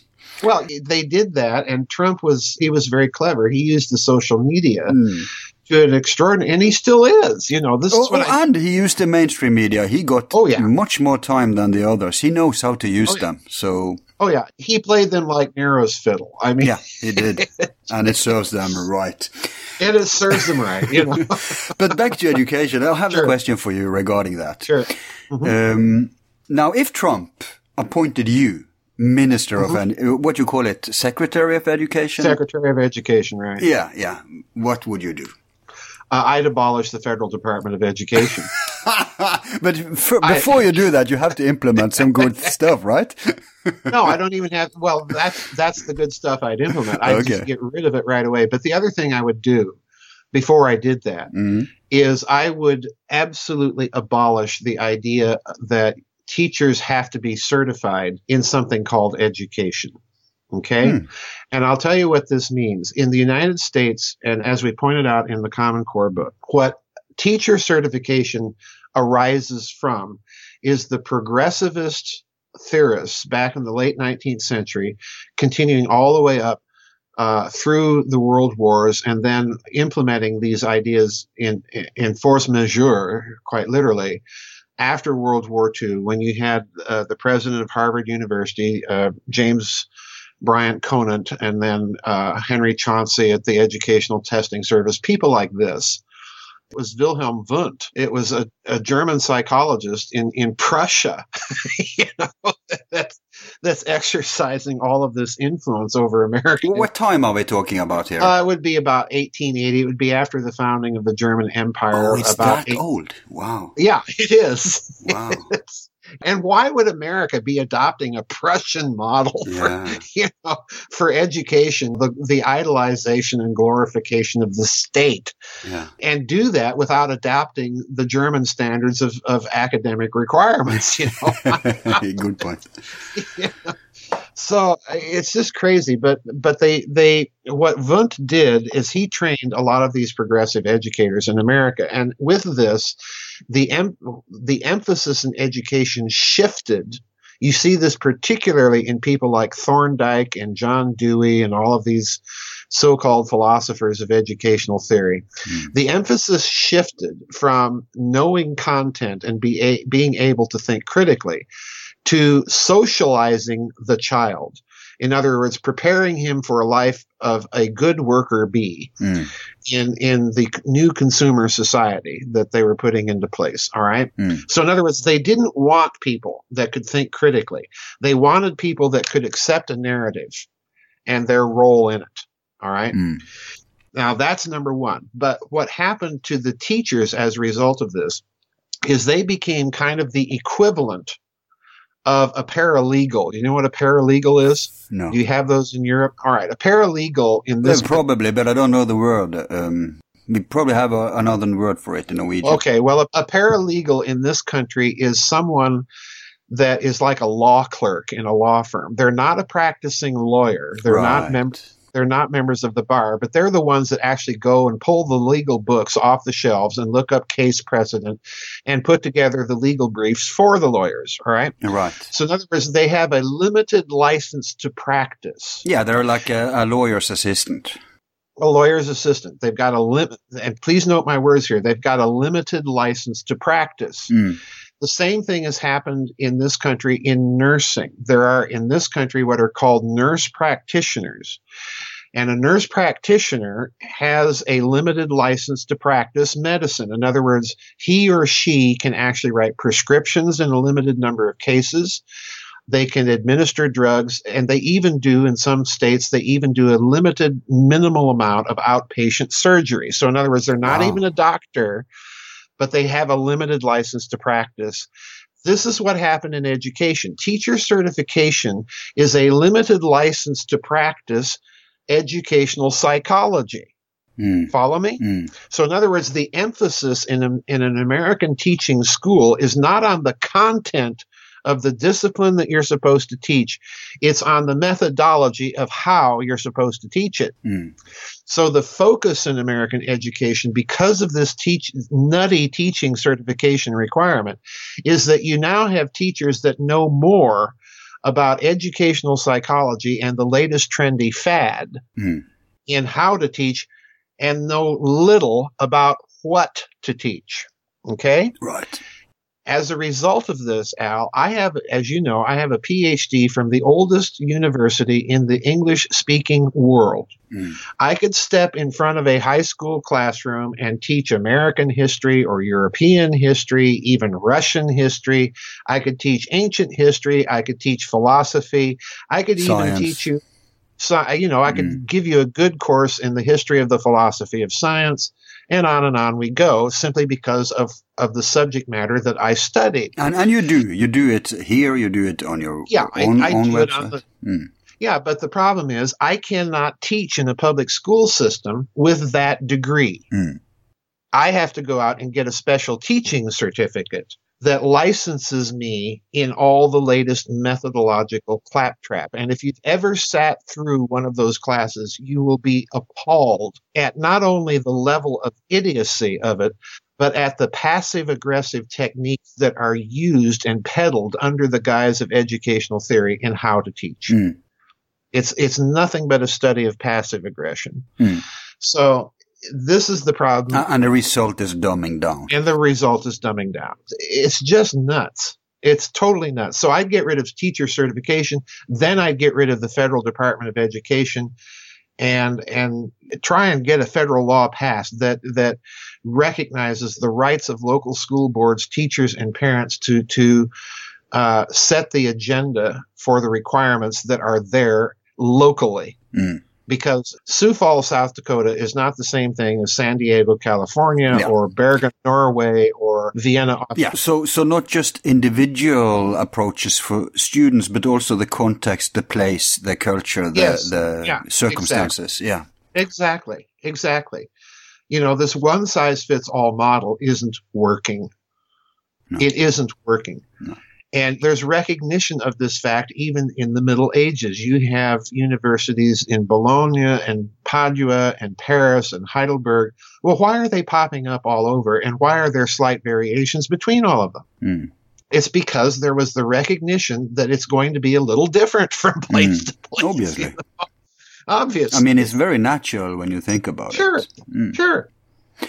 But I wonder then, and I guess it's just speculation, but I want your take on it. It's about the chicken and the egg. Right. Because is this a complete collapse? Is that a result? Or, I mean, is the dumbing down going on? Is that the result of how things have developed? Or is it the cause? I mean, is it intentional? Oh, I think a lot of it is intentional. This is something we tried to bring out in the Common Core book. James Bryant Conant at Harvard and his acolyte, Henry Chauncey, that founded the Educational Testing Service, which administers the SAT test in this country. Part of it was intentional because they had the deliberate desire to create a standardized method of sorting through America's public school population. Yeah. And picking and selecting the best and the brightest to go on for Harvard scholarships and so on and so forth. And there were proposals back in the 1930s, as during the Depression, American high schools took in a huge amount of unemployed teenagers. So this was also part of it. It was partly an effect of the Depression, taking in people that normally would not have been in public school. The effort here, in other words, was a huge effort of social engineering. But as we point out in the book, the problem with the standardized test is that it in turn punishes the finer mind. You know, and we give examples of test questions from the 1960s that were just egregiously wrong. What the Educational Testing Service wanted was a wrong answer. We point out a book by an acquaintance of Albert Einstein by the name of Banish Hoffman, an old American mathematician that had been trained in Europe, come over to this country during the war. And Hoffman just absolutely was brilliant and ruthless with these standardized test questions, because he pointed out the example of a national merit scholarship test where there were words, 4 words, one of which was supposed to be misspelled, which you had to select the misspelled word. Well, the word that was misspelled was intentionally, and it was spelled with an Sionally rather than a Tionally. But the student who took the test, remember, this is for a national merit scholarship. So in other words, the test is designed to do exactly what James Bryant Conant wanted, and that was to find the brilliant people to pass them on to brilliant universities like Harvard, recent home to a center for Sharia law, thanks to Saudi money, to pass them along to Harvard for their merit scholarships. Well, the kid that took this test noted that the word intentionally had a special, in its misspelled form, had a special technical usage and had been deliberately misspelled by the famous American logician philosopher Hayakawa. Okay? So in other words, it had a technical usage in its quote-unquote misspelled form. And of course, the Educational Testing Service's experts didn't know this. So the Educational Testing Service counted him wrong on his exam, when in fact, he knew more than they did, and they should have rewarded him. So in other words, the standardized test question will not allow you to explain your answer or reasoning. You simply have to guess what's in the mind of the idiot test makers to begin with. And that again is dumbing down rather than elevating people. So I'm all for getting rid of, this is the other thing I'd do if I were Secretary of Education. I'd just get rid of standardized tests and go back to the old method of essay tests that are evaluated by the people that the students themselves are in day-to-day contact with, rather than make them guess what's in the minds of a bunch of anonymous committees on the East Coast of graduates from mediocre American higher educational institutions. This whole thing. Wouldn't you be in the mercy of a good or a bad teacher? Sure, of course you would. Of course you would. But you think that all of this system has changed that now? No. What it's done is it's amplified the effect of the bad teacher after all. If you can have a student like this responding to a question like that knows more than the actual test makers, what you've just done is you've put badly educated test makers in a position where they're responsible at a national level. So you've multiplied the effect of the bad teacher to a national scale rather than confined it locally. So in other words, I think the decentralization impulse here actually helps you in the long term rather than harms you, because eventually you're going to come in contact with people that know more information that will be able to correct the influence of the bad teacher. And eventually, I'm a libertarian here. Eventually, the market is going to force out those bad teachers rather than, reward them with a permanent position in an educational establishment that cannot fire you. Teachers in local schools anymore are kind of like federal bureaucrats. They just won't go away. They're just like a bad rash. So, this is the other problem. The system is designed now to reward not only stupidity, but just plain sloth. So this is the other thing that needs to go. The whole system needs to be scrapped. Totally. So even as a teacher yourself, you think that it's okay if it were easier to get rid of teachers? It would be easier to get rid of teachers if it were local. In other words, if you were a local school board superintendent or a parents committee or something in your locality in Kristiansand, rather than having to answer to a big bureaucracy in Oslo, sure, you could get rid of that teacher much easier without having to jump through all the bureaucratic hoops that Oslo is going to lay down. Well, it's the same thing here. You cannot get rid of these tenured teachers. And again, I have horror stories from people in the teaching profession that tell me what they have to put up with other teachers. Actually, I think that tenured professors, full professors, should be protected. Right. If you start, but I guess if you reach all the way up to the top, you can't, a certain kind of ability you have to have, because otherwise they would get rid of all the professors who were critical, because you have a freedom as a full professor to research whatever you want and to talk, like Robert Schoch, we just had him on. They would get rid of him long ago because you know why. So I agree. Yeah. I agree that there has to be a system of tenure of some sort, even at the elementary school level. But the problem is that tenure is a reward for expertise in your field or competence in the classroom or both. Competence, yes. Not incompetence, but competence. Not incompetence. The problem has been is that you get tenure in so many cases by adhering to a narrative. And once tenure is rewarded in many cases, people just quit producing.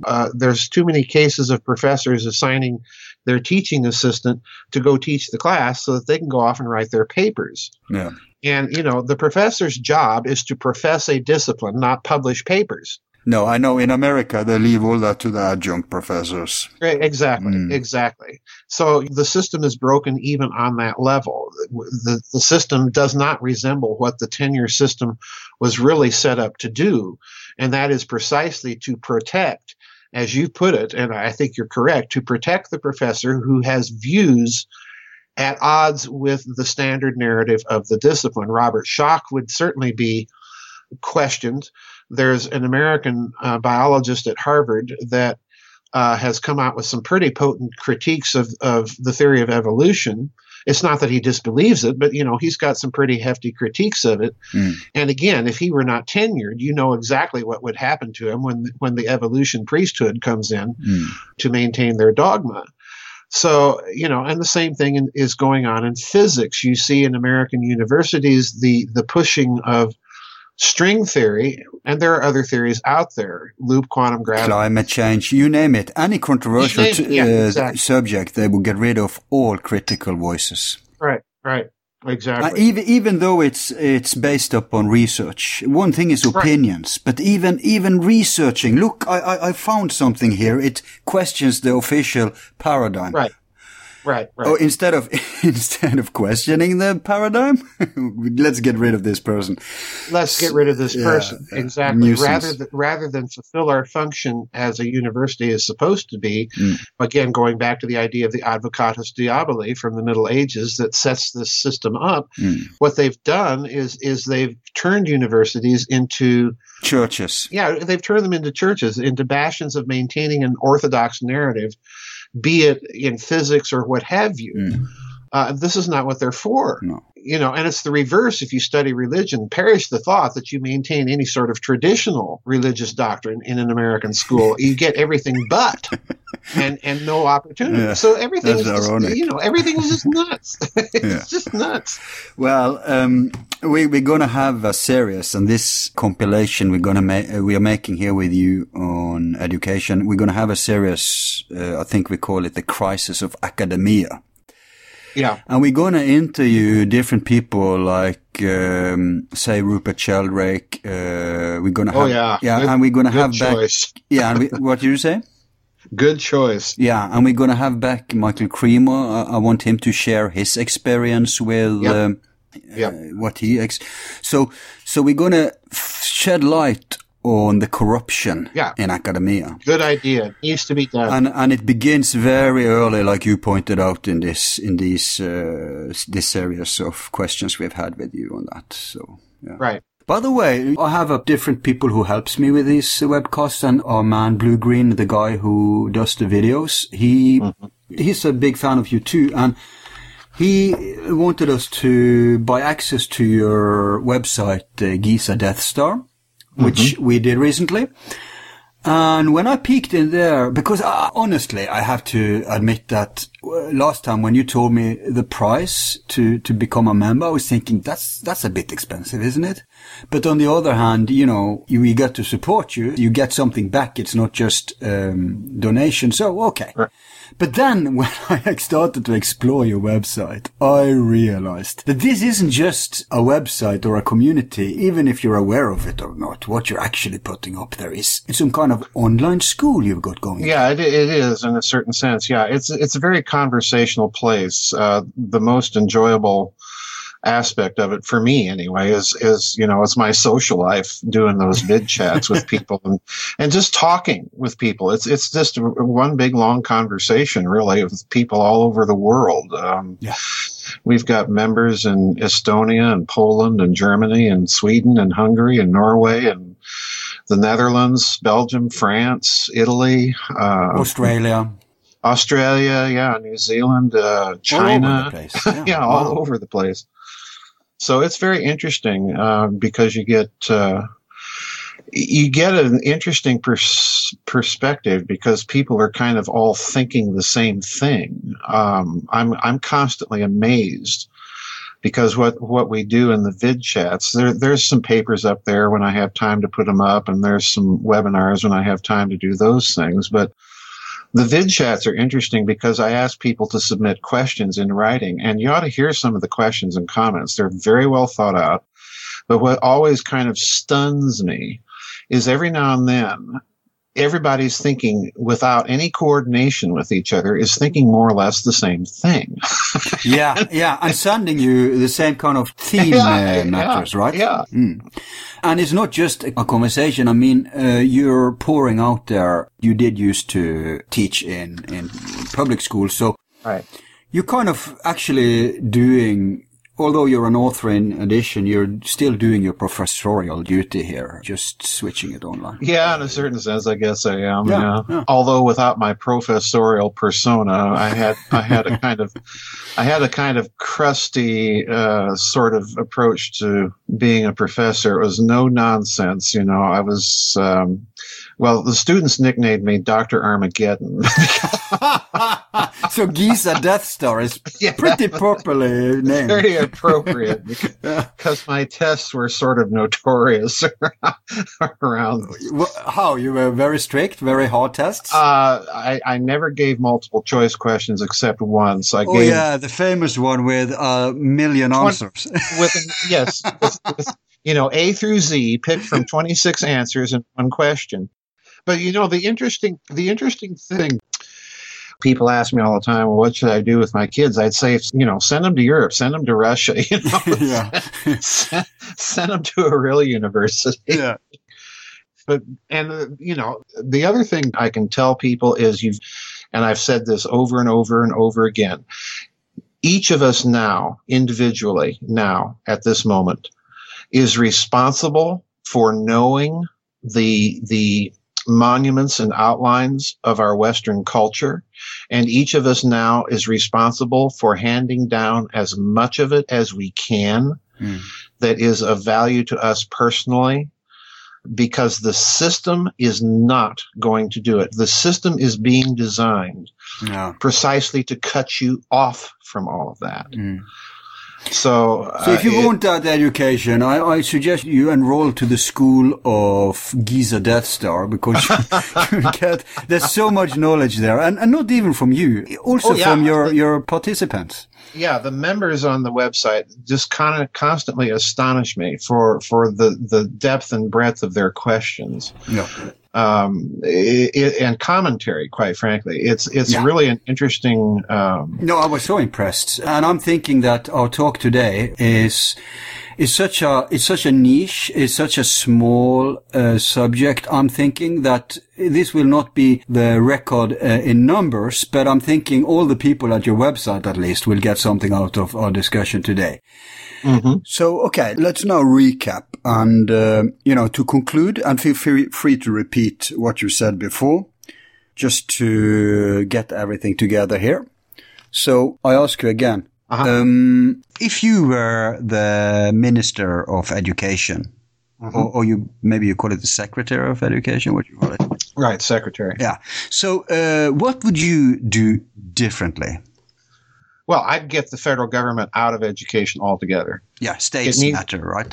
States, or even for that matter, localities. And cool. and I'm a staunch kind of states' rights person here. If some states want to go wacky and kooky and teach, 7-day creationism, that's up to them, because they'll pretty soon find out how far that's going to go. Yeah. Economically and financially. But get the federal government out altogether. Number two, technology is not the answer to everything. I do believe that real education is a mentoring process of individuals in contact with individuals. In other words, the teachers are center in the classroom. I would thirdly get rid of all idea of teacher certification. This has been the bane of American education.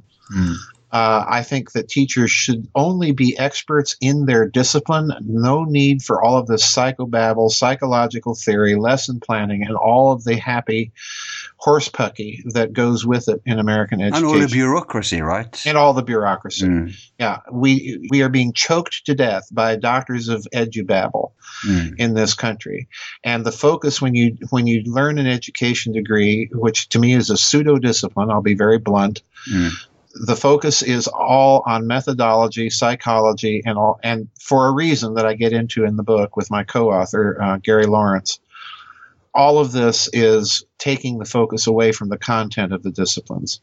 And all the paperwork instead of teaching. And all the paperwork instead of teaching, and teaching to these ridiculous standardized tests, which themselves are problematical. Again, I get into aspects of that in the book as well. But if you could choose from the top shelf pedagogical system, which one would you choose, or would you let that be also up to they can have different? I don't even go to pedagogical method, because I'm not concerned with pedagogy. I'm concerned with communicating and teaching a discipline. I'm an old professor type of guy.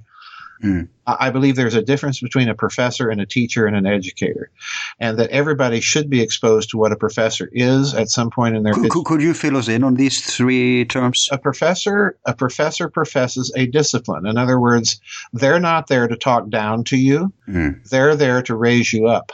Right. And what we have in America is the exact opposite system. We've got a system being choked to death by talking to the lowest common denominator, being choked to death by ridiculous political correctness. There's no time for that. So if a professor is that, what's then a teacher, and what was the third, an educator? I think a teacher is someone who is there not only to convey a discipline, but to give you the skills to manage that discipline, to give you the skills to keep learning by yourself. Right. And that, to me, is what an educator is. By the time you get to college, you should have all those skills in place.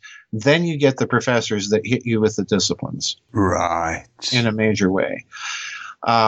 So, I'm totally against just virtually everything that modern Western education has become. It's not education anymore, it's indoctrination. But do we see is there any glimpse of light somewhere in either you see in the American system or abroad?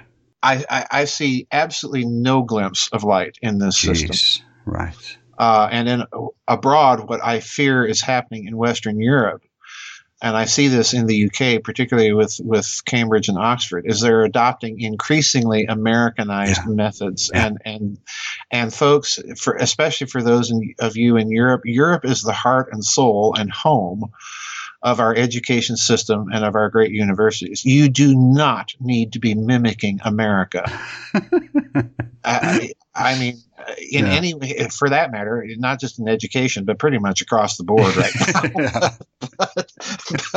but anyway, please not in your education systems. No, but that's because America is the window dressing of the globalists. Yeah, and look what we're exporting. Look at the high culture America's exporting: McDonald's, Justin Bieber. Look at America's great literature. If you can name something that is great American literature in this century, please let me know. America, one of my friends put it this way: America is a great big purgatorial strip mall of a culture. It's a sinking garbage barge. There is no high culture in this country. I get so sick of people mentioning Justin Bieber and these people in the same breath that they mention J.S. Bach. People mentioning Jackson Pollock in the same breath that they'll mention Rembrandt or Velázquez. This is nuts. Yeah. It's just nuts. There's no sense of a hierarchy of cultural value or tradition in this country. It has absolutely been gutted, and I think very intentionally and through the education system. You know what? What was his name? The big. He was gay. He was a British author in the beginning. Oscar Wilde. Oscar Wilde, yes. You know what Wilde said about America? Oh, I shudder to think, but do tell. He said, America is the only country that has gone from Barbary to decadency without civilization in between. I don't agree, actually, but listen, he's absolutely right, in my opinion. We may have had a little bit of civilization for a couple of years, around the turn of the century. But from the revolution and up to the turn of the century, there was. Yeah, I cannot tell people how frustrated American teachers are with this system, but none of them is willing to see that their own teacher certification that they had to go through is part of the problem, that this whole edifice of so-called education in this country is the problem. Is that why teachers aren't standing up, or are they standing up? I don't know. Well, they're trying to stand up. But even then, many of them have been indoctrinated with this progressivist philosophy to education and still think there's a place for pedagogy and methodology course. I don't. I'm sorry, I don't. And label me a troglodyte if you will, but that's where I stand. I shudder because I see the American system spreading around the world, and I'm thinking, oh, please, don't get rid of those traditions at Heidelberg or the Sorbonne or Cambridge or Oxford. Keep those traditions, because that's real university education. It's this country is so messed up with education. It's not funny. Yeah. No, but all the more reason for people who want some good learning to join your website and get a very vivid, very, I mentioned to Tobias Churton when we had him on, that Jocelyn Godwin, his colleague in America, he wrote a very good article that you ought to read, actually, considering your book about American education system, where he talked about there's two types of teachers, basically. It's the Saturnian type and the Hermetic type. Yes, exactly. And his essay is called Priest, Professors and Gurus. Really recommend it. It was an eye-opener to me. Send me the link. I'll definitely look at it. I don't know if it's easily available, but I'll look for it and send it. But anyway, so I'm thinking you're, at least at the website, you're more the Hermetic type. You're kind of, people learn by interaction, and you have a very vivid writing style too. And there's a lot of papers that you have uploaded to the website. Yes. So people get a lot of stuff back from the subscription. So I just want to put that out there. Yeah. Yeah. So we probably have more to talk about. Oh, yeah. please. Right. I'll either come on and say we're doomed, pray for this. Or there's a little flicker of hope. Exactly. A flicker of hope, or we're doomed. Pretty much, I've never seen anything like this ever. No, and if we even have an internet after the election, well, we don't that's know. the other problem. I'm honestly completely fearful what's going to happen to websites like mine or yours or anybody else's. I genuinely am fearful. I don't often comment about domestic American politics, but if she gets in, it's over. Yeah. It's over. And not only that, but when TISA, TTPA comes in, they're above the law. Then it's corporates which have judges that they have appointed themselves, and we can't do shit about it. Well, I think if the TTP agreements come in and all that stuff, I think there's going to be significant pushback in a very short time. I really do. From who? People. There's already been pushback from India. That I was astonished. The Indian High Court overturned a corporate suit for copyright violation because some school had handed out photocopies of a textbook. Wow. And India said, nah. Cool. Take your lawsuit and take a hike. I think there's going to be significant pushback. I really do. I'll tell you what, if America survives the next years, I may actually move. I'll probably be alone. Everybody else has probably escaped, but... Well, listen, increasingly, Al, I think education is going to change for the better, because enough people are waking up to the, Catherine Fitz just comes right out and tells people, what should I do for my kids' education? She tells them, don't send them to an American university. School them at home if you can. Send them overseas if you can afford it. Yeah, but again, if you're either rich or bright, that works for you. Right. But if your parents are working 3 jobs... That doesn't, right. But what will happen is that they will go out, I think, and do the hard work themselves anyway. I really think that it's getting to the point now that all of these fixes from the big corporations and the government are clearly not working. We see this. Let's put it this way, Al. The last election in this country, as I've been saying all along, was a referendum. It was a referendum about several things. Yeah. It was a referendum about global loanism versus the ability to stand up for and defend your culture, which is not a crime. It's amazing to me that Vladimir Putin, in his last Christmas address last year, came right out and stated this: defending our culture is not a crime. And he just kind of put it that bluntly. Which was music to my ears, that someone would actually say this. We don't need to be ashamed of Western culture. The other thing that it was a referendum on was obviously the nuttiness and agenda of the American corporate-controlled media that really just shot itself in its foot. They've so lost their trust. But because it was a referendum on the American corporate media, it, by implication, and this has not yet hit in this country, but it will, it was also a referendum on American education. And when people wake up and realize that, as I'm confident they will, but it will be a slow process, but I'm confident that they'll wake up and realize, hey, the same thing that the media was doing is what we see going on in our schools. Once they realize that, then you're going to see the other shoe drop, and you're going to see, I think, an explosion of people educating themselves, and for those that can afford it, hiring tutors. And I've had people ask me very bluntly that have enough money to tutor their kids. I said, well, if you want tutors, the first thing to look for is if a person has ED in their degree. In other words, if a person is telling you, yeah, I went to an education school and learned the latest methodology, don't hire them. Yeah.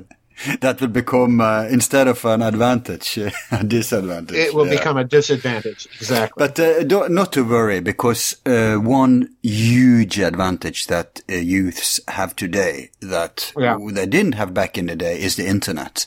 Yes, absolutely. That democratizes the ability to explore and learn and interact and whatever. Yeah, it can be a good thing if used in the right way.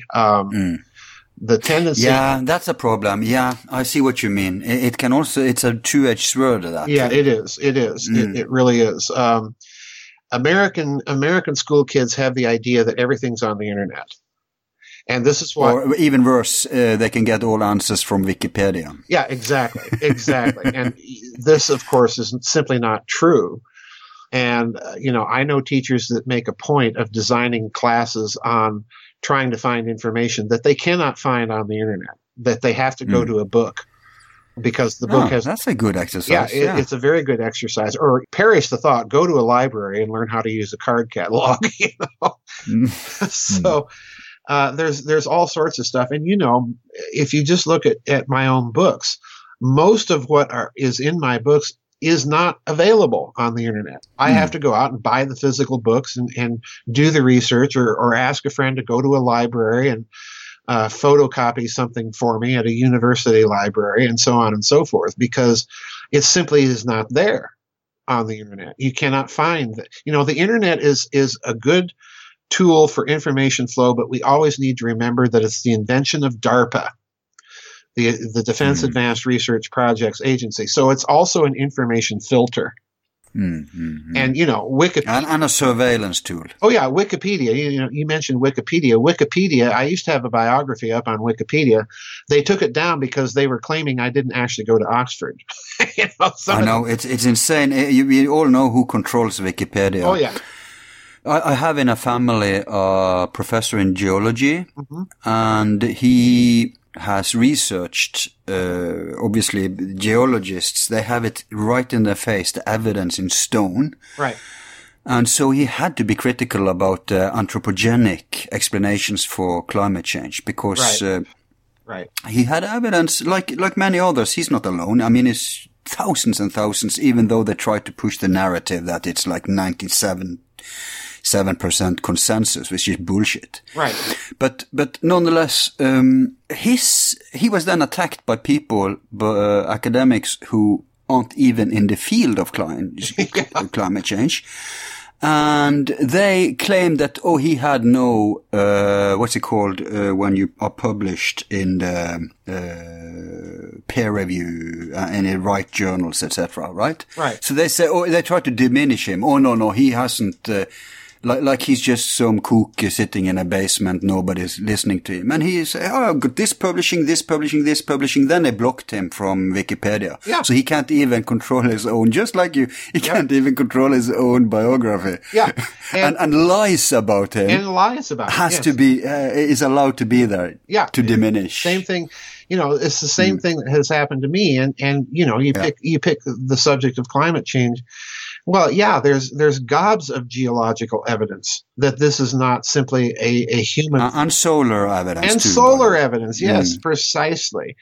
So, the other problem that education has now issued in is that peer review itself has been corrupted, because what peer review now means is you publish in journals that basically maintain the standard narrative. And censorship. Yeah, for dissenting views, you have to go elsewhere, and those, of course, are not recognized by the infallible magisterium. And I'm putting it's become a Vatican. It's become a Vatican. Yes, I see that in discussions, people when they're empty of arguments, yes, they resort to the consensus argument from authority. Or who's authorized. Right. Who does the priesthood of science accept? Right. That's the last stand. Yeah.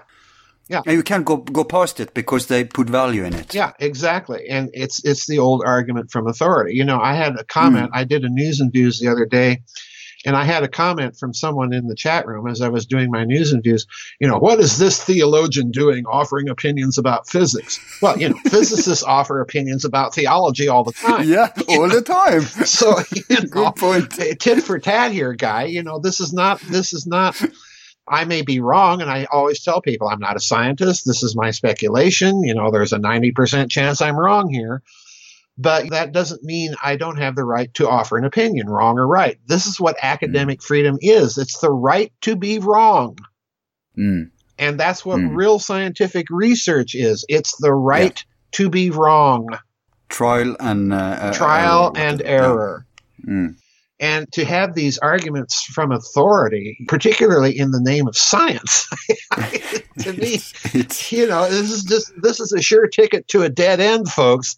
Plato is rotating in his grave. Yeah, if you want to halt human scientific progress, this is the way to do it.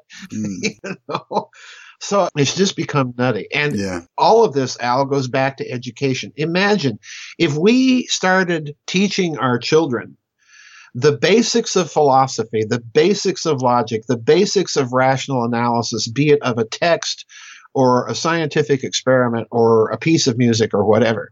If we went back to these fundamentals, imagine within a generation, this whole culture would turn completely and get back on the right course. That's all it would take. Yeah, I think you put your finger on it when you said the trivium and the quadrivium. I think we need to go back to. I mean, even the ancients understood this. Yeah. We pointed out in our Common Core book, Al, at the very beginning of the book, we just listed a whole lot of names, and they weren't in any particular order. There was no particular group that was featured. We had a list consisting of Albert Einstein and Fanny Mendelssohn, Marie Curie, Thomas Jefferson, everybody, Aquinas, Plato. And we pointed out that none of these people had ever been to an American public school. They had never been taught by teachers required to get a teaching certificate, and they had never taken an American standardized computer test. And they were brilliant people. And I think that explains it, actually. That explains it right there. We don't need this system. Well, that's spoken like a true dissident, Jos. So, listen, I applied to a seminary, a Lutheran seminary in this country. I won't mention which one. And I actually got a letter back from the dean of this seminary, and he addressed me on their letterhead. And he began by saying, "Dear Dr. Farrell, I'm taking a tremendous risk writing you this letter on our letterhead. But due to federal hiring guidelines," and I knew when I read those words what had just happened.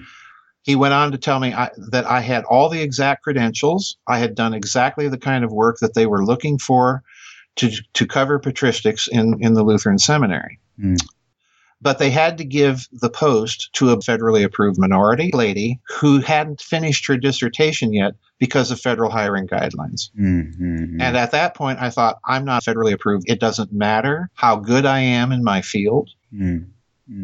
It's about exterior criteria. It's about exterior criteria. Exactly. Be it dressing up and going through the motions that we're going to do something in the classroom that actually makes sense. None of it works in this country. Catherine and I talked a few weeks ago when she was through here, and one of her classic complaints is nothing works. Nothing works. And that is exactly what's going on in this country. Nothing works. And that's by design. Yeah. Is it simply that if we keep people busy, overworked, low educated, etc., they're not onto us? Yep, exactly.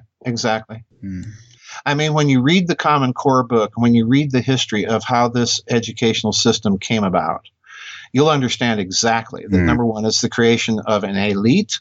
Remember Rockefeller saying he didn't want people to be able to think, he wanted workers. Yeah. And Bormann said exactly the same thing. And so did Joseph Goebbels. Yeah. So I'll just conclude this portion then with saying, hey, teachers, leave our kids alone. Yeah. Quoting the wall, yes. Yeah. They couldn't have done a better job, that's right. Or hand them over to the professors. That's right. Okay. Or at least to Pink Floyd, Yeah. Yeah, that was the old days. Anyway, Joseph, thanks for coming on today. Yeah, thanks for having me back, Al. Yeah. And thanks a lot for your inputs in this series. Sure.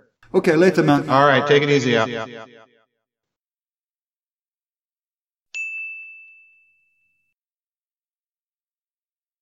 Thank you for listening to Forum Borealis. A brief reminder to our sponsors.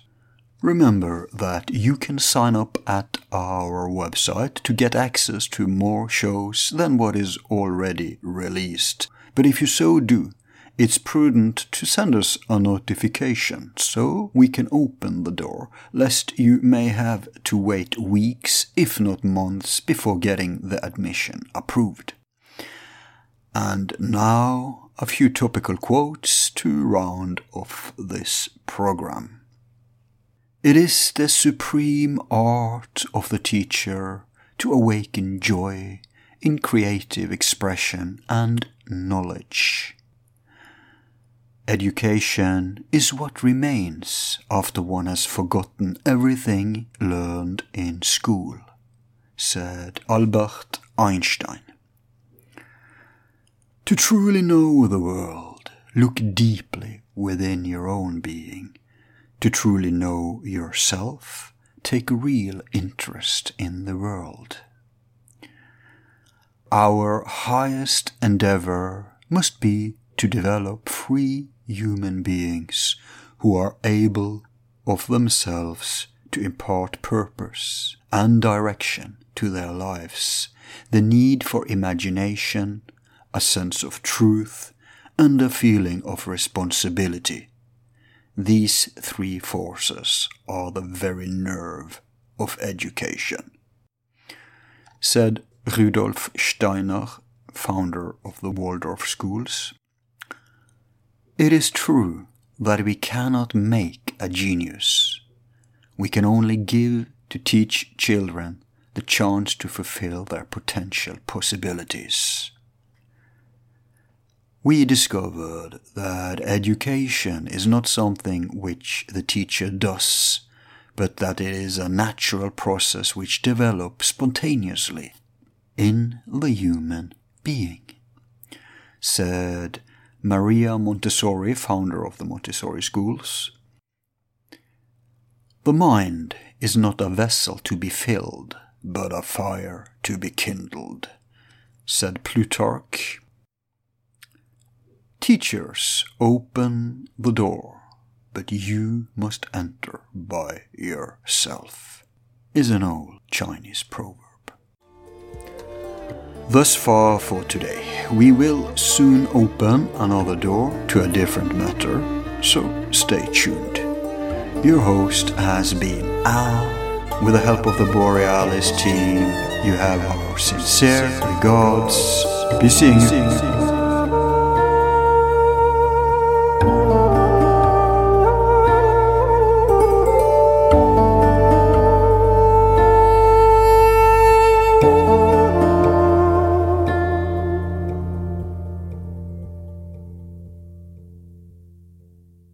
Who is number one?